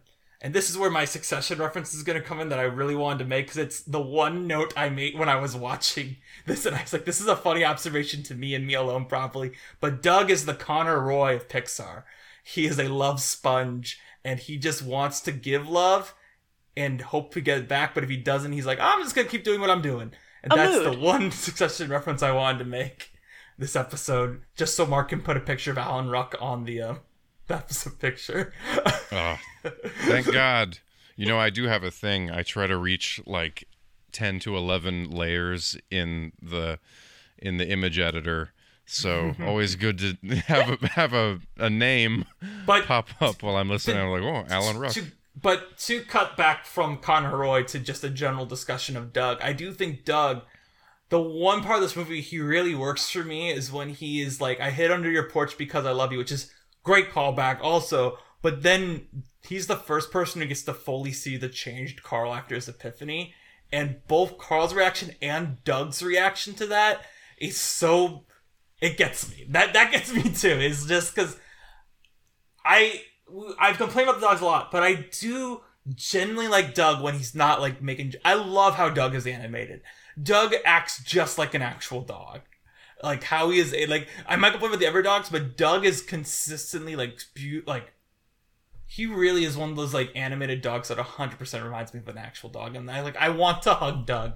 He is like, and I'm the type. I know there are people out there who's like, whenever they see a movie with like an animal, and they're like, I want to hug him. Doug is like one of the most like, I really want just to pluck toy of Doug. Like I said, he's there to sell toys, but he does a good job selling them. He is so cute and adorable, and he acts just like a dog. And seeing Carl be the type of person who, I don't know. Do you guys want a very dark, dramatic backstory of Danny about his dog? We so rarely get those on like feature film guest episodes. So I had a dog growing up. Her name was Lucy. I was kind of a dick kid, like most kids are. I was the type of person who'd be like, you suck, to my dog, or like kick it around. But then one day, I think maybe... Like, wait, you're saying that you did that? Yeah, I was mean to my dog. For a bit. I'm about to get to the point where I stopped being mean. And it was like 2 or 3 years in. It wasn't that bad. I mean, I didn't kick her all the time. I want to be clear. I played with her outside stuff, but it'd be like, you like the dog more than me type of person. You know, like that type of meltdown as a kid. Or like, be like, get away from me. Like, you know, we had a really nice dog. She took all this in stride. Lucy was a really good dog, actually. But then one day, I think it was... Because we got her when I was in 2nd grade. So I think this would probably be when I was in 4th grade. So it was like... my brother's 2 years younger than me, so it was like a picture book still. So I feel like 2nd grade's kind of the year your parents stop reading picture books to you. So I think my brother was in 2nd grade when my mom read this book, and I was just hearing it because I was in 4th grade. But she read this book to us where it was called Toby, and she checked it out I think I had actually checked it out because it was like, you know, a cute dog on the cover. And it was a story about this dog who gets older, and as she gets older, the main kid in their family, the older sister in the family, starts getting meaner to it because the sister's getting older too, and she's like, I don't want to take care of this dog. Like, I have to take care of her more now that she's getting older. And eventually, like, the dog is like, we have to put her down tomorrow. And it's like, the kid comes down and sees her crying over her dog that night. And, like, that book fucked me up. But also, it gave me a very valuable lesson of caring about my dog. But I don't know, I just remember, like, coming home in, like, high school or middle school, like, breaking down crying with, like, because my parents would, like, my brother would have after-school activities, my brother would go home with his friends, I didn't have friends in the neighborhood, my younger brother did, so I'd just come home and, like, basically crying to my dog, and my dog didn't care, and I just remember when we put my dog down, it was, we put her down in February of 2014. So it was my senior year, and there was a lot of bad shit going on in my life. Someday I'll go into all that here. Maybe today isn't the day. But I just remember, like, you know, I was the person with her when we put her down. Because my, you know, my older brother was in college, and my younger brother just, I don't know what he was doing. I think he just didn't want to be there. But I don't know. I guess this isn't that deep. It's like, I had a dog that died. But, you know, it's just something where it's like, I'm a dog person, 100%. Even if I'm allergic to cats, so I have to be a dog person. But also, I just like, I don't know. I think how I treated Lucy and, like, how, you know, I don't know. I miss her. You know, it's been 9 years and I still miss her. So, and it just really, Doug always reminds me of her. See, I'm getting a misty right now, and I don't know why. Oh, I'm maybe already crying. I'm fully crying. Maybe I have this maybe it's something where she, like, completed me in a way that, you know, dogs complete you in a way that pets in general complete you in a way that I don't want to talk about this anymore. I'm sorry. I don't know why I'm actually... Well, I've never actually cried on this podcast, but now I am. And it's like, whoa. I've always been, like on the verge. This has been, like, subtext for your life since I think I've known you. So... I appreciate you sharing that. I think that's meaningful to a lot of people. Yeah. So I just remember also I remember me and my mom. Well, we saw 2014. You know, I'm a person who's always liked animation, so we always went to see the new animated movie. 2 days after my dog died, we saw the Lego Movie, which both fucking rules. I love the Lego Movie, but also really bad moment in that movie where she goes, "Oh, my real name's Lucy," and you could just feel my entire family wince. But then the other thing with that was, like, a month after that, we saw me and my mom went to see Mr. Peabody and Sherman, and we just started bawling our eyes out at the end of that mediocre movie, because there's, like, a big speech the kid gives her. It's like, there's nothing like having a dog that has your back. And we're just like, oh no, we miss ours. And so it was like, that movie, like, completely... I've not seen that movie since then. I'm sure it's mediocre, but I remember being like, this is a good movie, I don't care. I remember seeing Mr. Peabody and Sherman. It is not the, you know, it's nothing particularly extraordinary, but I do remember it being quite good. So.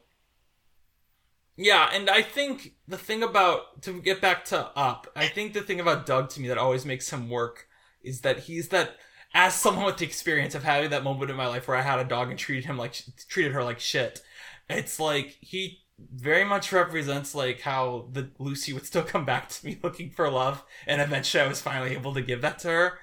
And, like, really work with her through, like, at the end of her life. And it's like, that's, you know, what Doug, like, in a way, you know, when eventually we're going to talk about Doug again. They have all those Doug shorts on Disney Plus. And we're going to talk about Doug next week too. But, like, I think Doug works in a way the other dogs don't. Yes. Particularly because, one, he's not really involved in that dumb hierarchy that, like, the Muntz, like, military complex that we get in this movie is. But also, he is, like Russell, someone who's been rejected, that Carl must learn that is now part of his found family, as you said. I think Doug works to me so much more than Kevin ever does in this. Kevin is a MacGuffin, which is fine. You can have a MacGuffin, but, like, the idea of me having a emotional connection to Kevin being reunited to her kids is just something I'm like, you know, whatever. Well, Kevin is actually kind of tragic to me because I never find Kevin funny. So all that's left for me to feel about Kevin is, like, sympathy for her.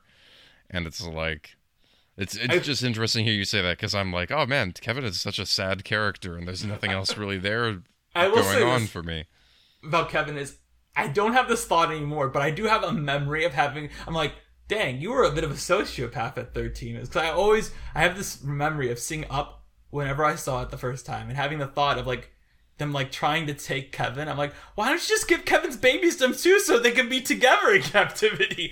And I'm like, dang, like, savage Danny. Like, that's where his mind went at age 13 was like, just kidnap them all. Like, then they can be together. Oh my god. But yeah, I don't think Kevin's that funny. Can I ask you, and then we don't have to talk about this anymore, how far between, like, Up and the Lego Movie was it for you? I mean, my dog died in 2014. This came out in 2009. And I've actually already told the story on this podcast when we got our dog, because we got our dog 2 days before Finding Nemo came out. Because I very much associate seeing Finding Nemo with us getting a dog and deciding what to rename her. Because I pushed for Dory, and I'm glad we didn't go with that. I was not a creative kid. That's funny because I definitely named my brother after Thomas the Tank Engine, and everyone went with it. Oh. Which is a real tale. Wait, was your brother named Tom? Thomas, yeah. Why does this click for me with our, how we always talk about how you look like Tom from Succession, and what? You have a brother. We talk about that all the time, how you look like Matthew McFadden. Because no one calls him Tom. Okay, that's fair, yeah. And no one calls Tom on Succession Thomas, so it's be weird. I mean, but if it makes you feel better, my cats were named, well, I still have Maggie, obviously. My cats were named after Maggie Smith and the Virgin Mary. Those are good names. Well, she was named Mary. She was not named the Virgin Mary. That would have been... You just named her the Virgin. I'm not going to say where it comes from now, but hopefully... Well, I don't know. I'll still say it. Is I have a very in mind what I want to name my daughter if I ever have a daughter. And if anyone ever interrogates me about where it came from, I am going to lie because I think it is a good name without that baggage. So... Oh? Yeah. Well, are we going to know? I mean, it'll be something like... I will not say. I will not say on this recording. I will no. It's a name that's a normal name, but if you find out where I heard it from, it'd be like absolutely not. We cannot name. It's like I remember there being this Reddit thread where it was like, "Is my wife mad that I want to name our kid after this character from it?" And it was like Zoe from Firefly. But no, sorry. Is it wrong that I hid from my wife? Like, am I the asshole for not telling my wife that these names came from a TV show? And it's like Zoe from Firefly. It's like, well, Zoe's a name on its own. I don't know if you're entirely an asshole to say that's where it came from. But I don't know. I didn't answer it. I don't ever answer those. I just like reading them. But like, this is that type of name where it's like, it's a normal name. But like, if you found out it was from what it's from, you'd be like, what? But wow. My brain is just going wild. But yeah. Hopefully, whoever I eventually... is the mother of my children does not listen to this episode. Man, we need to like get you a daughter so I can get a clue to this mystery. When you say get you a daughter, I feel like that's the type of thing where you adopt a kid and you can't change their name. When you say we gotta get a daughter for you. Well, no, I mean like if I don't know, you could get a daughter also, and then be like, oh man, I say all this, but it's like, the whole thing where it's like you have a dream name for your kid. It's not like you have full say on what you name your kid anyway, so it's not really even relevant. Well, you could choose a real banger like Thomas, and everyone just names him after a train.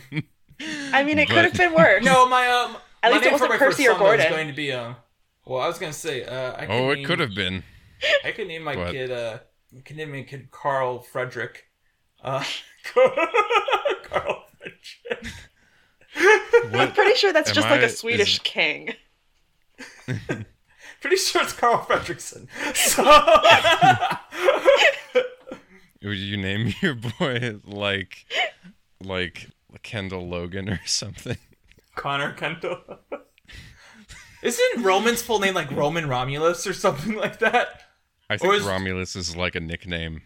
Oh, you mean Roman's a nickname for Romulus? Or is it the No, I think Romulus is his nickname. Oh. Well, I gotta say, this is something I thought about with Succession and talking to a kid today. I'm not gonna obviously mention the kid. But in Succession, I know you don't watch Succession, but Kendall is a second-born son, and his full name is Kendall Logan Roy, which means Connor, we don't know his middle name, but Logan decided to hold off on, naming his son after him until the second son.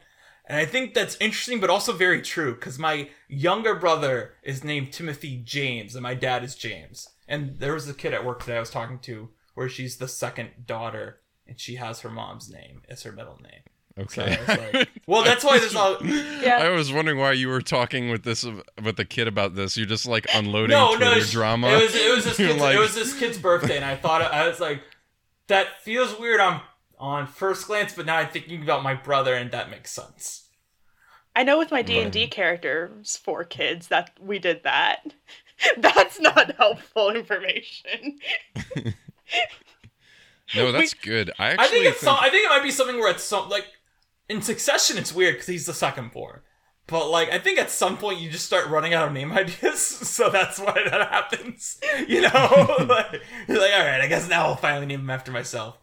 That's pretty compelling. You use your one good name on the firstborn. Yeah. And then you're like, oh, well. I also kind of figure maybe Connor's mom picked Connor's name, because, you know, Connor's kind of the black sheep of that family. See, now we're actually talking about Connor Royce, and that's a reason for you to put him on the picture. He'll get in there somehow. Tessa, yes. I want to know more about things that you came in with, because I think you have some thoughts that me and Danny would never bring up, but I want to know what those are. Okay. There's still a lot of this movie we haven't touched. Okay. But yeah. Let me skim my 3 pages of notes. My note is just Doug equals Connor Roy. That's my only I talked about Muntz as a personification of holding on to the past to the point of glorification, which is making him a foil. We haven't really talked about Muntz, though, if we want to talk about Muntz. But we can keep going for your notes first. Sorry. No, I'm just making sure that if there's something that inspires you or something that you're like, yeah, this thing, then that's what I'm curious about. Oh, this is a very tiny detail, but I just wanted to mention that the credits song, the Spirit of Adventure song, is so cute and like old-timey radio. Like, it's just a very cute detail that they just only put in the credits, and so I'm very glad that my brother trained me to never, ever, ever leave before the credits. He was doing it before Marvel. It's the sequel to To Infinity and Beyond, the song that we forgot to talk about in our Buzz Lightyear episode, but I brought up at some point later on that we forgot to talk about. Is that the Buzz Lightyear of Star Command, The Adventure Begins, starring Tim Allen, has a William Shatner song at the end credits where he just goes, To Infinity and Beyond. Let's all sing a song. But Spirit of Adventure is kind of like that. And this is where I can say, this is why Tessa's actually on, is because she and Mark were in the first reading for Maria Kent in the Spirit of Adventure, which is accidentally named after this movie, I guess. None of us thought about it at the time, but I guess it's accidentally named after this movie. Really is, wow. I do like that they have the song at the end, just because, like, I don't think a lot of people are on the page that Up is on, that it's really, like, always calling back to the 20s and newsreels or whatever, but it starts that way and it ends that way. It's like, this is a movie that is inspired by adventure, and it's about grief, and I guess if we wanted to, like, dig into it, then letting Russell into his life is like Carl's adventure. How do we think that, like, squares with the movie? Because it is, like, about adventure. The adventure they always wanted to have was having kids. And Russell, Carl's kid. Like, you know what I mean? Like, that's probably a big simplification of it, but, like, to me, and also, there's the literalization of, like, he went on an adventure, right? But then at home, his adventure book's filled with, you know, like, he's hanging out with Russell and Doug. Although, I will say, I've watched all the Doug shorts on Disney Plus, and we're still waiting on Carl's date, and we have not met Doug's mate yet. So maybe that's what Carl's date is about, is him setting Doug up with a date. That they're just being a secret. You know what I mean? That's possible. Maybe. Because we see all those puppies of Doug in the credits. We do see that. And to talk about the spirit of adventure and what the adventure is, it definitely is about having the family he always wanted to have, but I think it's also just doing not doing anything, but just being able to move on and experience life in a way that he hasn't before. And the new adventure, I don't know where I'm going with this, to be perfectly honest, but just the idea of what he's able to find when he opens his heart to someone else or to a couple other people, and he finds this world that is the same as the world he had with Ellie, but also entirely different, and is able to find beauty in a world that has changed so much since when he was a kid and when he was exploring the world to its fullest. I think... Sorry. No. Mark, were you going to say something? Well, I just asked because I also did not really know where it was going. I've just enjoyed listening to you guys piece together so many parts of the movie that before now I thought were really disconnected, and now I'm seeing how it's all coming together. So I was like, I didn't have a notion there. I was just like, I bet this means something too. I don't know what. What do y'all think? What I think I want to bring up, because I do think it relates to what we're talking about, but I also think I said I want to talk about him, is Muntz. Because yes, he's a foil to Carl, but I think the interesting thing about Muntz is the... First off, I think Muntz probably actually doesn't work to me. He's one of the things that's maybe that does not fully work to me. But he is one of those things that on paper should work, but we don't really emphasize the stuff about him that... The stuff that's good about him is stuff you have to think about, basically. It's not spelled out to you in the text, which could be considered good. To me, it's not good, because this is an animated movie that is being marketed to the families, and if they wanted this stuff to work, they probably should have explained it out. But Muntz is the guy who Carl always wanted to be. But when he finally meets him, I'll put it this way. At the end of the movie, the epiphany scene, Carl leaps through the book, and he sees that Ellie's had an adventure with him, living her life with him. If you looked at Muntz's book, it'd be empty. It'd be him with dogs, doing nothing for 80 years. And that is the actual... And I think maybe you've been hinting at that with you saying he's the foil to him. That is the actual, like, tragedy of Muntz in a way, that he's gone insane by doing nothing with his life. And he wants his life to amount to something in the same way Carl wanted his life to amount to something and go to Paradise Falls. The difference is between them is that Carl had Ellie. And Muntz just has his dogs that love him, but he does not love them. He views them as tools. And, I think all this is there. I just don't think the movie emphasizes it enough. It's just, he met the crazy old man in the jungle. And the movie never also acknowledges really how old Muntz must be, too. He's just a slightly older version of Carl. But I guess, part of that can also be like, he's living in the great clear era of Paradise Falls. So maybe that's why he didn't age as much. But, like, I don't know. I think there's all that stuff that is there for Muntz. And I think it does relate back to, like, what is the adventure Carl's finding? He's like, well, he's finding out that an adventure that he, like, always wanted to have. Like, he always wanted to be Muntz. Muntz had a really lame life, really. Like, just a bunch of aimless searching for something and getting more and more mad about it. And yet the dialogue contradicts that, because he says that he has pieces being stored in museums and he kept his favorites for himself. So it seems like he's had some kind of outside contact, even though he obviously hasn't. Oh, those are from his original adventures that made him That's famous. How I always read it. He had this big grand life, but then when the controversy surrounding the bird skeleton happened and he got stripped of all of his accolades and considered a disgrace, he was unable to move on because he only was working on this external validation, and he had nothing. He was empty inside without it. And so I was reminded of, I don't know what moment of this movie did it, but I'm sure it was something of Muntz, is I was rewatching, for the Zemeckis thing, I rewatched all the Back to the Futures, and I always thought about Back to the Future 2 as, like, it's like Frozen 2, right? Where I get mad at Frozen 2, where the only thing I could think of for, Kristoff. He's not a what's his name, he's a what's his fuck. Kristoff is, like, 6 years working on that movie, the only thing you can come up with for a flaw from him is he doesn't know how to propose to Anna, really. And I used to always think about that with Back to the Future, where it's like, really, the only thing you can think of is, like, he doesn't like being called chicken. That's the only flaw you could think of for Marty.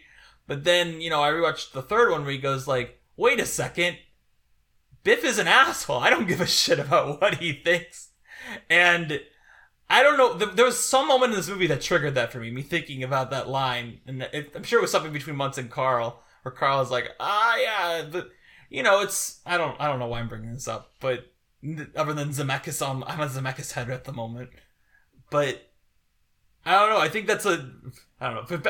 Back to Future Finger 3, I think that's actually a good lesson to have in a movie. Is like, don't give a shit about what assholes think about you. And I don't know. I'm sorry. I don't know what triggered in this movie me thinking about that. I wish I could remember. I wish I'd taken that note instead of writing Doug equals Conroy multiple times on a notebook sheet of paper. I mean, I mean, it's better than one of the notes I wrote, which is I wrote down notable creatives as a section in my notes, and I just wrote Christopher Plummer, voice of Charles Muntz, bullet point, Captain Von Trapp, several heart emojis. I was gonna say, he's famous for Actually, I was having this conversation with someone. To mention someone we've talked about this podcast before, who we really don't want to talk about, but we were talking in my group chat about Jonathan Majors very briefly about how Creed 3 has to be like the best timed movie ever because it came out like 3 weeks before all that shit hit the fan. So it's like the movie did well, and then it like, you know, it did well enough that like, okay, now it can fall apart. You know, comes out a month later, that movie is dead on arrival, or at least severely hurt on arrival, right? So it's like, what are movies that came out at really well-timed things? And I was like, you know, in a way, I think All the Money in the World came out at the perfect time, because if that movie did not have the whole Christopher Plummer replaces Kevin Spacey thing, that was the entire marketing for that movie. It was like, holy shit, Christopher Plummer replaced this big role in like 10 days. And that's why that movie was a moderate success. That's why people went to see that movie. If Kevin Spacey wasn't in that movie initially, no one would have cared about that movie. And that's what I was thinking about with Christopher Plummer here. It's because I think of late form Christopher Plummer with, you know, people. I haven't seen. I'm sure you haven't seen Beginners. Mark, maybe have you seen Beginners? Beginners is what he won his Oscar for. I think he won the same year this came out. It seems like an Oscar-y movie to me. I don't know. Maybe Beginners is great. Yeah, it's what he won his Oscar, and like it kicks that, and this kicks off like the late form Plummer of like that, All the Money in the World, and of course his last big role of Knives Out, which I think he's very underrated in the first Knives Out. I think he's very much the glue of that movie in a way people don't talk about. In his very brief role, he plays a very tough part very well. Oh yeah, Harlan Thrombey gives a lot of credibility to that film. Yeah, and I actually think people talk about how Glass Onion misses like a main character that's as good as Ana de Armas is, but I think the issue is more even though I actually like Glass Onion more than Knives Out, I do think it's missing someone like Harlan Thrombey to like make the emotional stakes of the story really hit as much as it could. But anyway, but I do think if we're talking about the actors here, Ed Asner, when we talk about voice performances that should like win awards, Ed Asner in this, so good. Such a perfect, like, I've said this before about like Ellen, right? Or like, if I see Ellen, you know, you just hear Dory, right? Ed Asner is the type of person where I can watch like old Mary Tyler Moore Show episodes and be like, oh, it's Carl, you know, like I just like he's Carl first to me, and I think that is true for people who were aware of him before this. Honestly, I don't think people went to this movie going like, oh, Ed Asner, oh yeah, that's Ed Asner doing it. He just becomes Carl so perfectly. Did he always sound like that? I've only seen of Ed Asner this and Elf. So I genuinely did his voice. Well, he sounds like this in Elf. Yeah, in Mary Tyler Moore Show, he plays like the old boss who's grumpy, but that came out like in the 60s or 70s, I think. I can't remember when Mary Tyler Moore came out. He was born in 1929, 1970, 77. Oh, okay. Okay.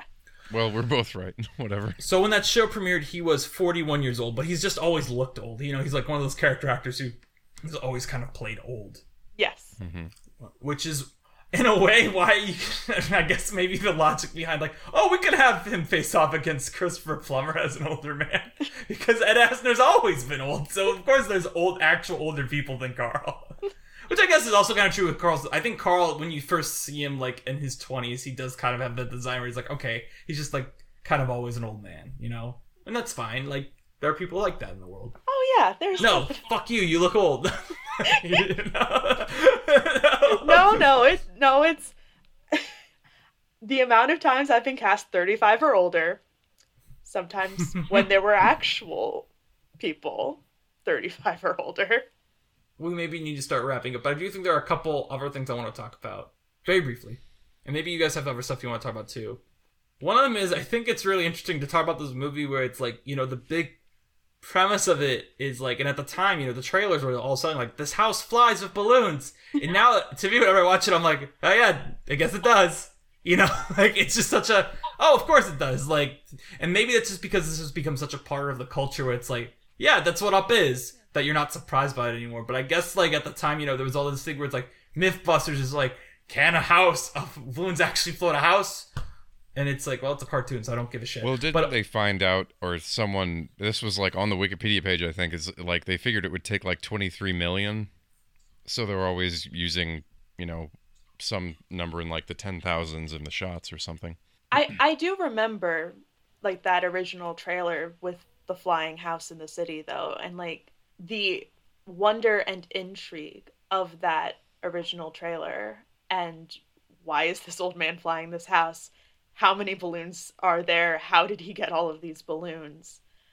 I feel like it is perhaps one of the most quintessential Pixar concepts and images, in the sense of like, it's such a simple premise rooted in such familiar things that is then just taken to its most extreme degree to create something beautiful and wonderful and extraordinary. And I think that when I think about Pixar, it is very much that, taking something so rooted in reality and making it the most fantastic thing in the world is very much what they do.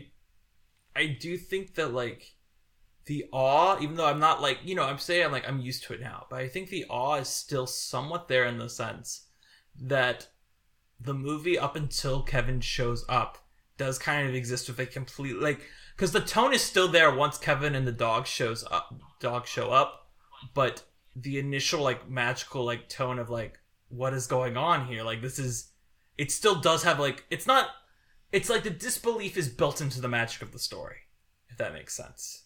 Yeah, like, definitely. I don't know, maybe that doesn't make that. Okay, that's good. Cool. But then once, you know, the bird shows up, it's like, oh, okay, this has to be like a plot now. There has to be a plot now. Which is a little disappointing, because it's kind of better when it's just a man's trying to fly his house to South America. Are y'all familiar with Tuesday, the book? The picture book Tuesday? No, I'm familiar with Toby. That's the book that made me cry about my dog. You know, it's that book with the frogs that fly around at night, and they just start flying one Tuesday night, and they go places. I was thinking about that book a lot while watching this movie, because I think that is kind of a, yeah, maybe it's totally subjective. I think it's a more successful example of, like, surreal imagery and that magical realism kind of thing. And of course it can be more elliptical because it's a picture book, but yeah, you're right, the movie does run into these issues of, like, well, we kind of have to have a plot now. My big beef with Up, maybe we've said it already, is just the script of Up. And this is what we're saying, is like, when you get it, you know, when you have to sit down and stretch it out and then tie 90 minutes of things together, it just doesn't happen. And it's just baffling to me. I think there's an interesting lesson. I don't know if you guys disagree with this, but Tessa, you mentioned earlier, or you were talking about when he throws the items out of his house. Oh no, what you were saying earlier was about when he's driving into the cumulonimbus and then he stops driving and he's protecting the stuff. I am so frustrated, because doesn't he leave the mailbox behind? He does have to leave the mailbox behind. He does leave the mailbox behind, I'm pretty sure. Okay. Now they throw all those cans in his front yard, and I'm just like, we gotta, like, focus on the button, we gotta focus on the mailbox, we gotta focus on these things in his house that he just dusts. And I think there's a screenwriting lesson there, to be like, if, you know, you're always testing a character's relationship to this big question about them, and you have to put them in a situation where they have to answer the question one way or another. And so the question, of course, at first is like, how does Carl react to his mailbox getting fucked up? And it's that he beats the guy up. So later on, of course, you ask the question, how does he relate to the objects in his house? But it's not the same question, because he might not feel the same way about the bought objects in his house that he does to the constructed mailbox. And this might be a small quibble, but I think that this is kind of an issue with the movie overall, is that it just doesn't tie things together. And Danny even related to what you said too about, like, Carl is obviously related to Muntz, and he's a foil, like you said, Tessa, but the movie doesn't ask these questions in a way that shows you that these things are related explicitly. Like, you can just see it all there, but the movie doesn't create situations where characters can make that clear. So my beef with Up. See, I like that it isn't all laid out for you. Like, there is theoretically a better version of this film that does away with some of the goofier aspects of the comedy and instead focuses on these things. However, I, for one, don't mind having to sit and think about it, which isn't to say that I don't agree with you, but I don't find it to be a fault to have to sit and think about some of these things. And maybe that's because I overthink everything naturally, but I don't inherently think that having all of this be subtextual is inherently less worthwhile than if it was pure text. I also kind of push back by, like, as much as I'm like, this doesn't connect, blah, blah, blah, it's like, I don't know if you can make a better version of this, even though I'd like to think you can.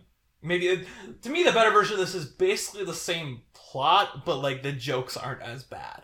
Because the thing to me is like, yes, this movie is, maybe you cut some stuff, but the stuff that's here is so good in the sense that, like, yes, like, Doug relates to Carl and Ellie, and so does Russell, but how does, like, we talk about, of course, Carl and Muntz relate to each other, but how does Muntz relate to Russell, right? Like, these things aren't connected into a cohesive whole. It's like, Carl's at the center. It's like one of those webs you make as a kid where it's like, theme, you know, like, you know what I'm talking about, like the word bubble web, where it's like, Carl's at the center of this, but it's not like Russell connects to Muntz and they all connect to each other, right? They all exist on their own plane, but they all connect to Carl, obviously, because Carl's our main character. But, like, I don't know, to me, even Kevin doesn't, like, Kevin connects to Russell and to Muntz, but to me, he doesn't really connect to Carl, other than, as you said, with Ellie and her love of birds, but that's never explicitly stated, so it's like, you know, all this connects, Kevin connects to all these that connect to Carl, but does Carl connect to it? No. You know, like, that's my whole thing, is like, but I think to make Carl's story powerful, you wouldn't want to connect, like, Russell to Muntz. Like, there's no reason to connect the two of them. Really. So it's like, how do you make this a cohesive narrative when there's all these different things that still do connect to your protagonist for the most part, but don't really relate to each other? Well, I think that there is something to be said for not like making some things explicit. I mean, especially with my example, I think that creates different relations between characters and different objects. So you see that, I mean, I'm just talking about, like, things in his house as an example. I think that there are different relationships that Carl has between different objects in his house that the script shows us, like, during the film, because he does feel like different amounts of care to different things in his house. Or maybe I'm, like, projecting because I'm like, you have a house full of shit, Carl. You have, like, not all of it can be, like, the most significant thing in the world to you. Carl is a maximalist king. But I guess I'm just saying, like, I'm definitely not saying, like, I'm not saying, like, the film should lay everything out, but I do think that part of the film, another example is, like, the inconsistency in the character of the dogs. Just, if I had to diagnose what I thought was my main issue with the film, is that it is just, like, inconsistent about certain things. Yeah, that's certainly fair. We definitely, like, I mean, we kind of gloss over not liking the climax, but it's just, like, it becomes this big, dumb action climax where the dogs are flying planes. And it's Yeah, like, and where like, did this how come can you from? like take any of that and use it to analyze themes? You kind of have to just be like, and there's also this dog climax, but we're going to talk about other parts of the movie. Completes his arc and is able to climb up the hose. That is true. But can I say, I hate the old man fight. It's really rough. It is inconsistent with everything else that is going on in the universe and is just a bunch of cheap shots at the obvious jokes. And I think you could get away with one. I think the denture moment you could definitely get away with, but just like everything being like, my bad. It's the lowest hanging fruit. And I feel like if you wanted to make comedy in this scene, you could have done something better. That was truly the only moment in the movie that made me like groan, was that scene. But on the other end of, I agree, but on the other end of the climax, I do think, we didn't mention this before, this is the, this is after The Incredibles, the first Pixar movie rated PG, and I'm pretty sure it's almost entirely for the scene in the climax where Muntz goes after them with a gun, and it's like, it gets very dangerous. I think that is like one of the, like, the most tense sequence of this movie. And it's good because it's the climax. It should be tense.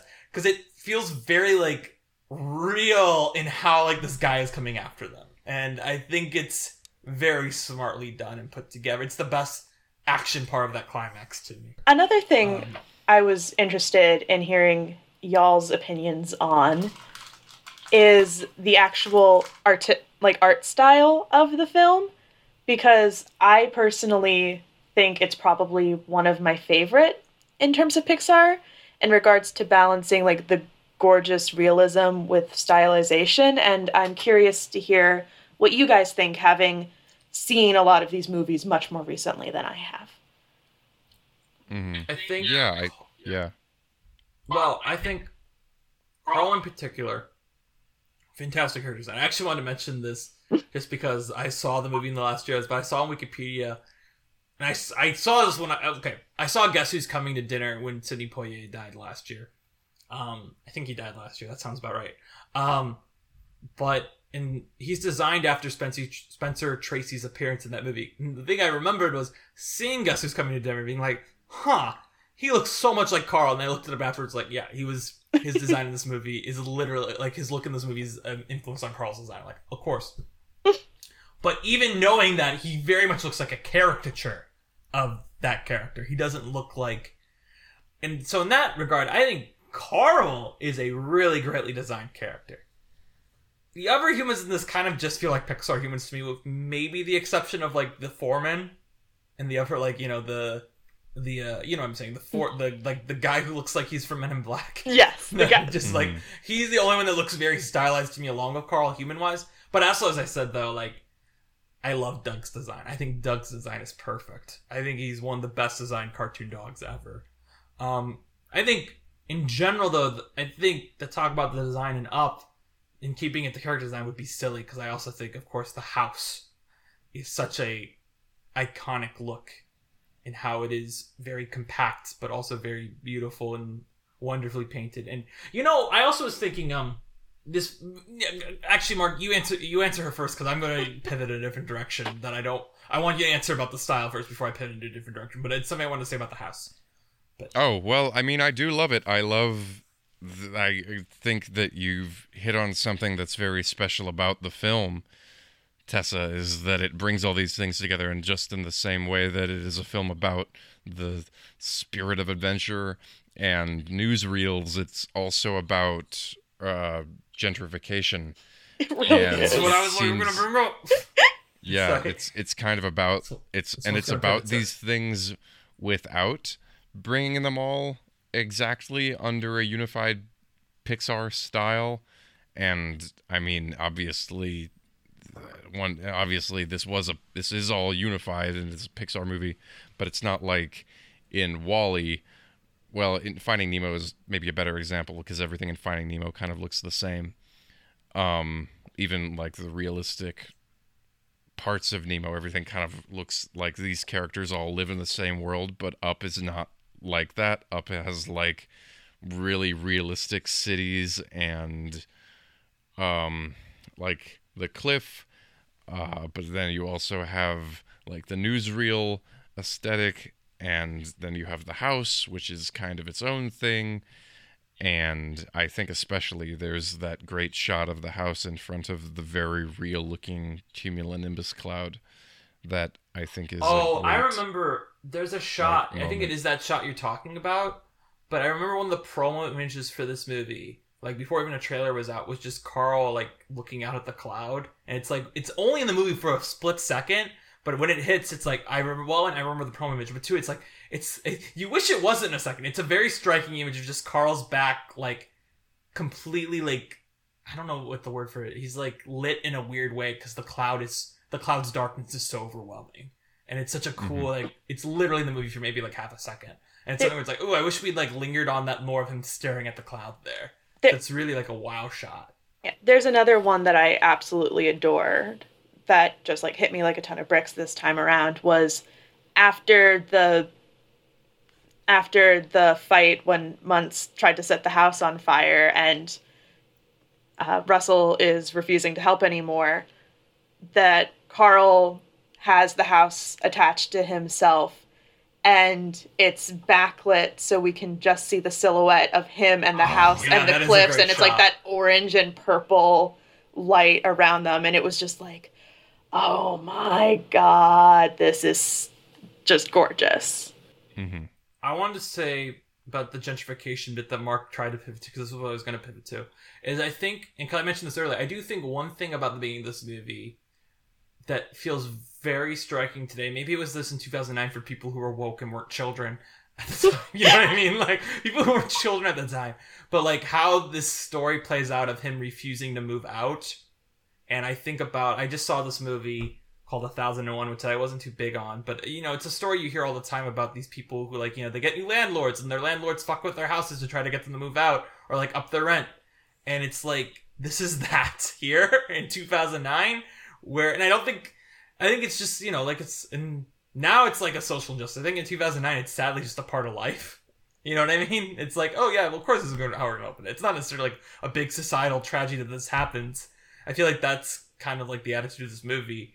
But also that's not, like, I'm not like calling Pete Docter out here. I just think it's like, you know, in 2009, this wasn't what people were thinking about. But I do think it's interesting that it's there. That's all. Is like, I think this is a part of the movie that even like when I saw it in 2020, it didn't really hit me as much as it did now, of like this story arc of Carl, you know, trying to leave, not wanting to leave, and like being tried to push out by these bigger companies. I also want to say my other last thought I had that I wanted to be like before we really start wrapping it up with our final questions was because we mentioned it earlier and I really wanted to talk about it, is we were talking about how Ellie, you know, how Carl talks to Ellie as if she's there. There's one moment in this movie that has always bothered me, and it's when Russell starts pretending he hears Ellie and Carl just goes along with it, because that to me is not how that is presented the rest of the movie. I don't think Carl is actually hearing Ellie in his head, and I think the idea that Russell can play him like that and Carl goes along with it without getting like, because to me the actual reaction there is Carl being like, no, knock that off, like immediately, like, don't even humor that. But the fact that he plays along with it is incredibly weird to me, and that's always been my thought in that scene. Maybe you guys are like more willing to buy that he's like actually hearing Ellie. But no, I agree. I clocked that. I am going to play devil's advocate, not because I think that he is hearing her voice. I'm going to make that very clear. It's not that I think that he's hearing her, but I think that is, at least it can be argued that he knows what Ellie would actually say, and so is... Oh, so Russell's like bringing it to mind by him... Yeah, it's like he's talking to Ellie, and it's just like he's hearing what he not literally hearing, but he's thinking like the response he would want her to have, and then Russell's like, she said I can keep it. And it's like, that is what that is actually how she would respond. But I feel like I get what you're saying, but then it comes back to the core issue we've nailed with this movie, which is like there's all this stuff here that if we talk it out, yeah, I guess it's there, but in that moment, do I think that personally? No, even though I've watched this movie 4 times, I never get to that conclusion. And I think if I can't get if it takes you explaining to me a movie I've seen like 6 times, just, you know what I mean? I'm not knocking you. I'm just saying, like, it's just a problem with the movie that, like, if this scene is to work, which is this pivotal scene of Carl deciding to keep Kevin, it needs to be clear on why it works to everyone immediately. You know, it shouldn't have to be explained to me 14 years after I first saw the movie. That is certainly fair. All right. So, well, normally I'd say let's just jump right ahead to gift giving. I was kind of reaching don't worry. But yeah, go ahead. Sorry.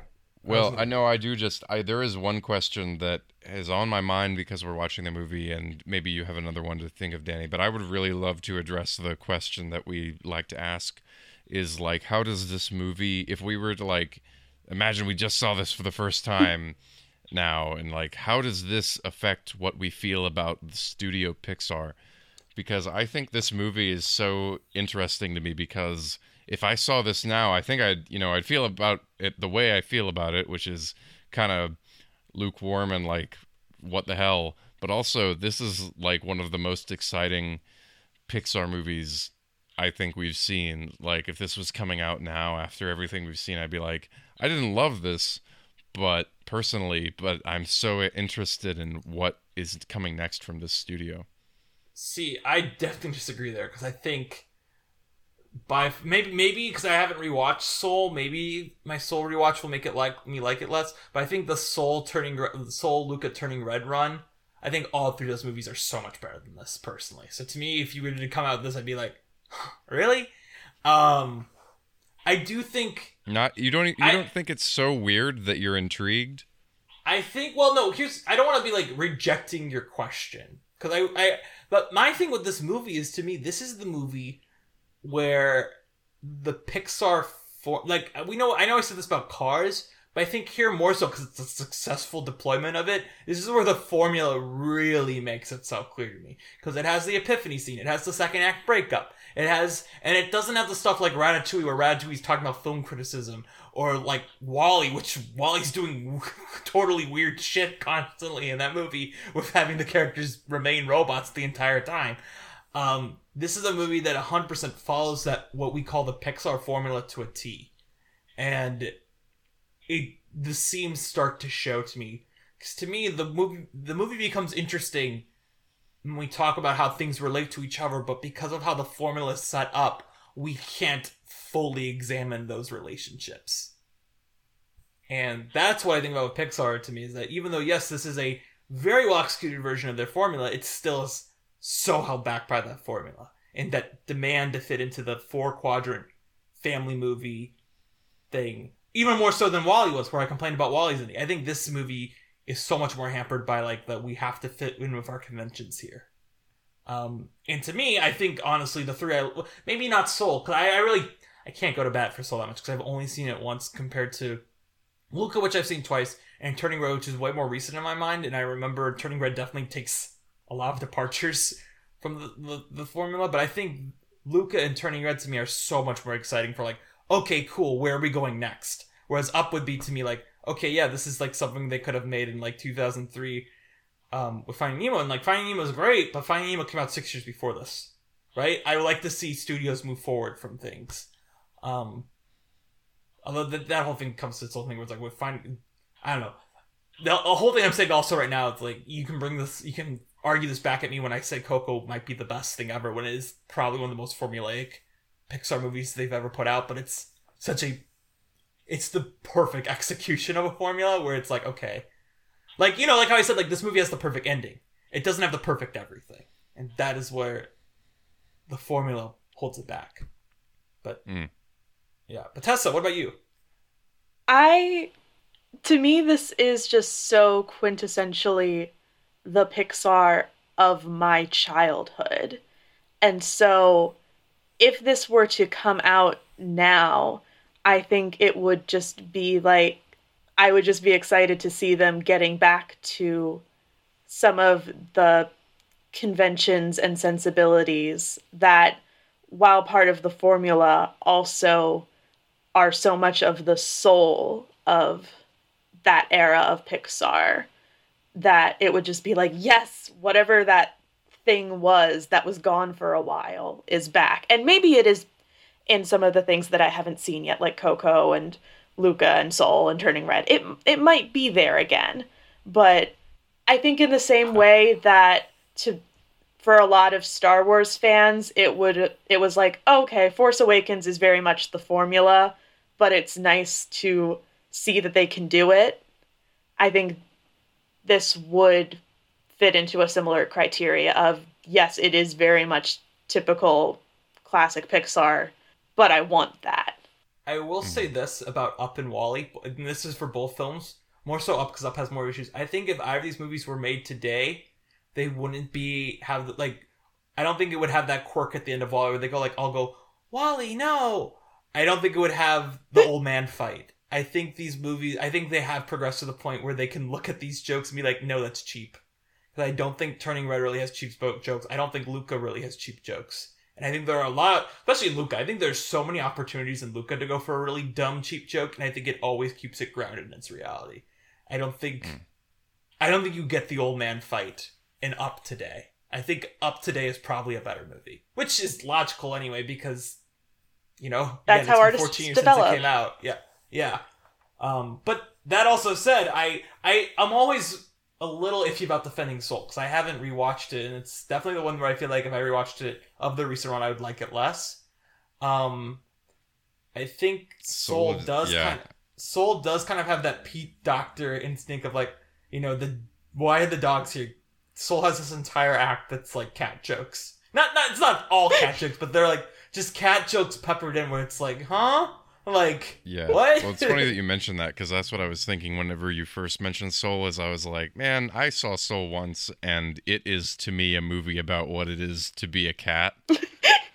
And it's I think Soul there's is actually... obviously I love parts of Soul a lot, but that was my big thing about the first watch of Soul. Is I was like, what?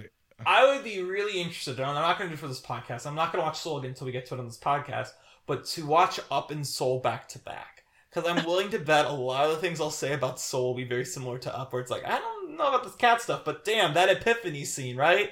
Or, like stuff like that. I 100% think that will be my takeaway from rewatching Soul. But, yeah, right now it's like, I'm still going to stay positive on it, because you know what? I spent $250 to watch that movie in the theater, so I'm going to pretend it was worth it. Now, I will say, before we give the movie something, I do think, even though we mentioned it and we talked about it briefly, I do think we should once again give lip service to Michael Giacchino's score here. Because it really is special. Beyond Married Life. I was also thinking of like the like the main theme that isn't Married Life. I think the music throughout this is so well utilized, and also it's what you want out of a score, where the themes can be used again in like such an adventurous way, but also can make you cry in a moment. It's just so many good themes. Like, I think there's 3 or 4 really great themes in here, and they're always utilized so well. This is probably Giacchino's best work ever. Mark's about to fight and say Mark's gonna fight and be like, War for the Planet of the Apes, man, come on. It is easily up there, but yeah, damn, he really knows how to use a leitmotif in this. You know what? He knows how to use it. Well, I don't know. This probably is not good music criticism either. I had a thought though. My thing about Ratatouille is that it's sometimes variations on Le Festin, and then otherwise it's the music from The Incredibles in different forms. Sure. So this is not exactly the same thing. I don't even know what this means. I hope that someone with a music background might be able to decode it. But we have a music person coming on for our Cars 2 episodes, so when we talk about Giacchino, then we can talk about it. Sorry, come on. Are they listening to the back? They're not the one listening to the episodes and then sending you messages about me, are they? That's the guy we got for our 50th. Which I don't mind, but it is funny to me. I'm glad someone's listening to our episodes.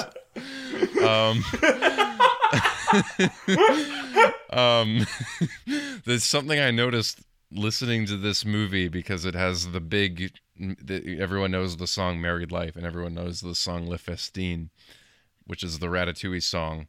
But if you can hear this someone may prove me wrong, but there's the part in Merry Life that goes da da da da da da da da, which is, I think, the same as the part in the Ratatouille theme that goes da da da da da da da.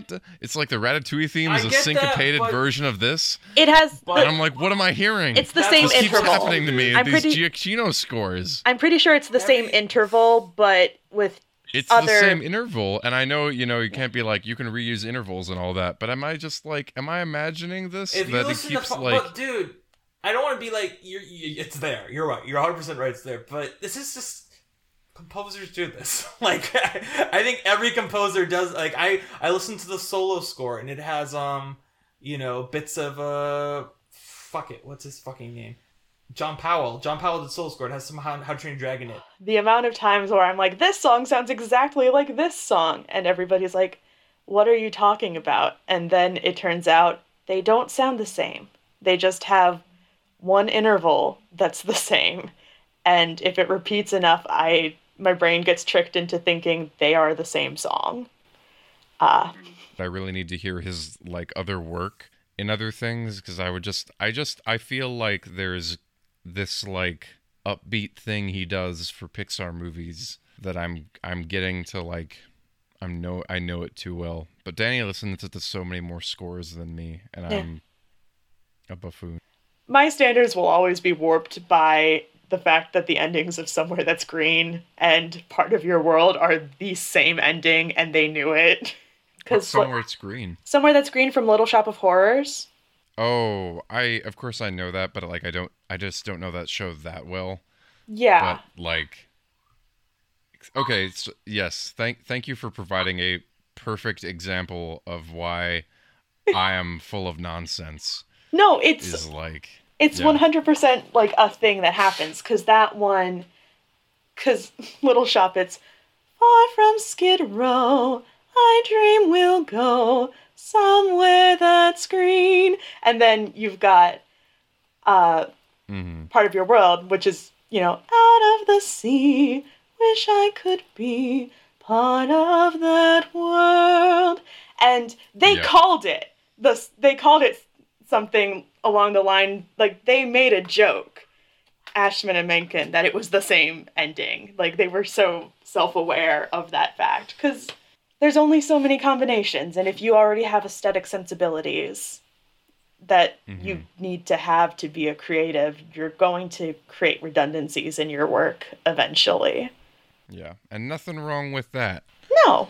All right, so at the end of these episodes, we like to give the film something, like a lot of reviewers do, but unlike a lot of reviewers, we like to give the film a physical object, like a gift, or maybe it can be an experience, or just whatever your heart desires. We usually like to go first to give the guests a feel for it, but I like that you said you had a few. I have 6, and I need to decide between them, unless you will indulge me listing off all 6. I want to hear all 6, actually. Okay. Okay. That will be unique. All right. The things I would give up: an old, worn VHS copy of The Sound of Music, The Ball. Okay. Some chocolate. The Pixar ball? Oh. The ball. Fetch. Oh, okay. Well, you said the ball. I was like, what's the ball? Yeah, no. My bad. No, the tennis ball. That's a great gift. Oh. Some chocolate, my arthritis medications, a bag of Werther's Originals, the ultimate old people candy, and whichever of the myriad of What is Grief If Not Love Persevering pieces I get recommended every time I open Etsy. Somebody needs to make that, but put a picture of Kendall Roy next to it. I'd buy that. A shirt of Kendall Roy saying, "What is grief but not love persevering?" That's a very specific thing I would buy. Should I go, or Mark, do you have one? I have something. I don't know. I'll give something, because yours are usually really good and mine are very off the cuff. Mine's kind of sad this time. I don't think it's that great, but go on. Well, it is whatever. Because you always justify yours, and I don't like to. But Oh, now you're like, oh my god, this suck. I better come up with something good.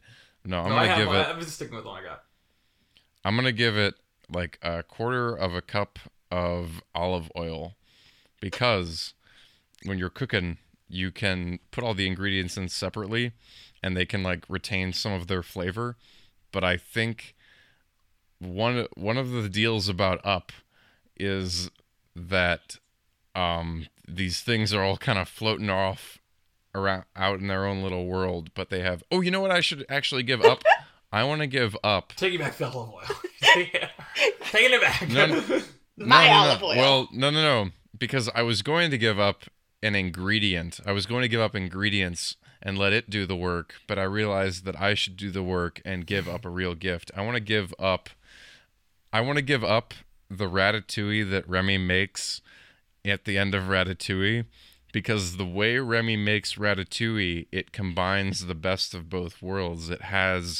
It steams the vegetables so they retain their individual flavors, but it serves it on a bed of sauce, which is a pepperade that combines a lot of the vegetable flavors that normally you would cook ratatouille all together. But the way Remy makes it, he separates the ingredients. But that's maybe the best thing to give to Up, which I think is strongest in some of its wacky different moments, but also, brings them together. There's something there. Anyway, I want to give it that. Damn. So, at the end of the movie, we get a montage of their future, like a lot of these movies do. And one of the things we see is that Carl and Russell go see Star Wars. So, what I'm going to do instead is give Carl and Russell tickets to Lincoln Center opening night IMAX of Oppenheimer. Because who better to tell a story to a man with a dead wife than Christopher Nolan? Wow.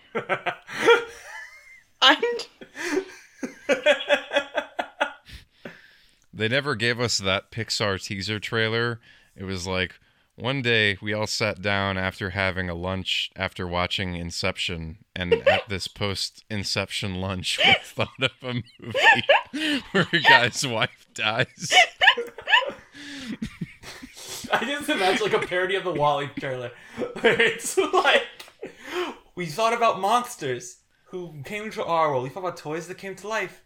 Thought about a robot who fell in love. And now we bring you a man whose wife has died.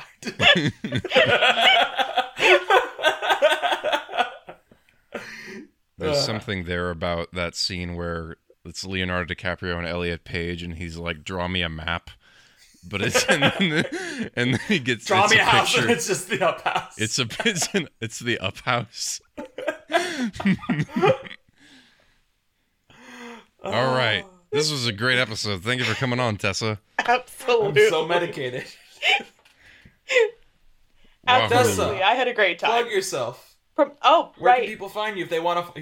If you want to be found. If you don't want to be found, that's fine. The thing that people would actually be interested in if they like hearing me talk about things for objectively too long would be my YouTube channel. It is my name. I make at least 30 videos a year, usually all in 1 month. I do VEDs with Caleb every year, vlog every day in September, and I try to do more than just that. Last year, I cataloged every new piece of media that I read, watched, listened to, etc. in all of 2022. I'm currently working on a project for the channel where I am running statistics for every model on this show Face Off, which is more complicated than you would ever imagine. And yeah, that's currently most of what I'm doing. I'm writing a book, but you can't see that yet. And so the YouTube channel is probably the best place to go. Nice. Cool. Awesome. And yes. Awesome. Thank you so much. This was wonderful. Yeah. It was a good time. Good talk. Yeah. I'm glad we all dug into this movie. Absolutely. I mean, it's like we said in the beginning, this is the movie that is like made to be dug into. Speaking of Doug, Danny, what are we doing next week? Wow, that actually was a pretty good I did a you. Holy shit. Because I was about to make a joke about Doug anyway, but you're like, oh wait, that's actually what we're doing. Yeah, so next time, Up DVD comes with a short Doug special mission. Also, at the same time, on YouTube, Disney releases, or Pixar releases, I don't know which channel was put up on, the storyboards for the other short that was pitched, George and AJ. That's listed on Disney Plus now as a separate. It's crazy how you can watch George and AJ on Disney Plus, but not fucking Mr. Incredible and Pals with Commentary. What the heck? One of those is an actual short. We're gonna bring that up every time we can. Bring Mr. Incredible and Pals with Commentary to Disney Plus. It needs to be seen. But you can watch George and AJ, and of course you can watch Doug's Special Mission there. We'll talk about both of them next time. So, yep. All right. Oh my God, we've got to read the credits. Yeah, we got credits now. Wow, wee wow, very nice. We didn't do this before. This is the first time doing this with a guest. Yeah, so Tessa, feel free to interrupt during this and make it exciting. Yeah, if you hear anything actually? you disagree with. Yeah, I don't care. It'll be fun. As long as you don't cut off what we're actually saying, you know? Yeah. All right. Looking for the Ocean. It's produced by Mark Young and Danny Vincent. The show is edited by Mark Young. Original artwork. Have a tough one this time. My internet. Yeah, our original artwork was designed by Sarah Knopf. You can follow us on social media at Facebook at Looking for the Ocean, Instagram at Looking for the Ocean Pod, and at Twitter at Pixar Journey, where one of my favorite podcasts did not like the engagement I tried to do for this show, but they did like our Snub Club one, so I guess I went out. I guess that makes sense because their show's about Oscar snubs, so maybe you literally lied about the you misrepresented me online. Well, I told you. In retrospect, I realized, the actual worst snub of all time is Jim Carrey for The Truman Show, but whatever. Anyway, you can also look at our website, Looking for the Ocean, pixar.podbean.com. Oh, you can follow me on markyoungperformer.com, and that has my socials on it, where you can see my true opinions about Oscar snubs. Did you actually quote tweet them with your worst snub? If not, you got No, because I didn't want to fight you in front of them. Can be really funny though. I feel like this is a lie. The worst snub of all time is this. Their social media manager gets to watch us fight, and they. I mean, it's a very quick mute, honestly. Very quick mute. Anyway, you can follow me, Danny, on Letterboxd at Blankmits for all my takes, all the movies. The Zemeckis, that will also happen next week. I told Mark last time that when we didn't have a guest, I'd really get into my final Zemeckis rankings. So get excited for us breaking those down during the Doug episode at some point. It will happen. We'll find a time. We'll find a time to do it. Anyway, you can also listen to my other podcast, The Snub Club, where we actually talk about Oscar snubs, so it's relevant for me to tweet at other podcasts about Oscar snubs. We talk about the movies that have the most Oscar nominations and no wins. All right. Tessa, do you want to say goodbye to everyone? Have a good one, everybody.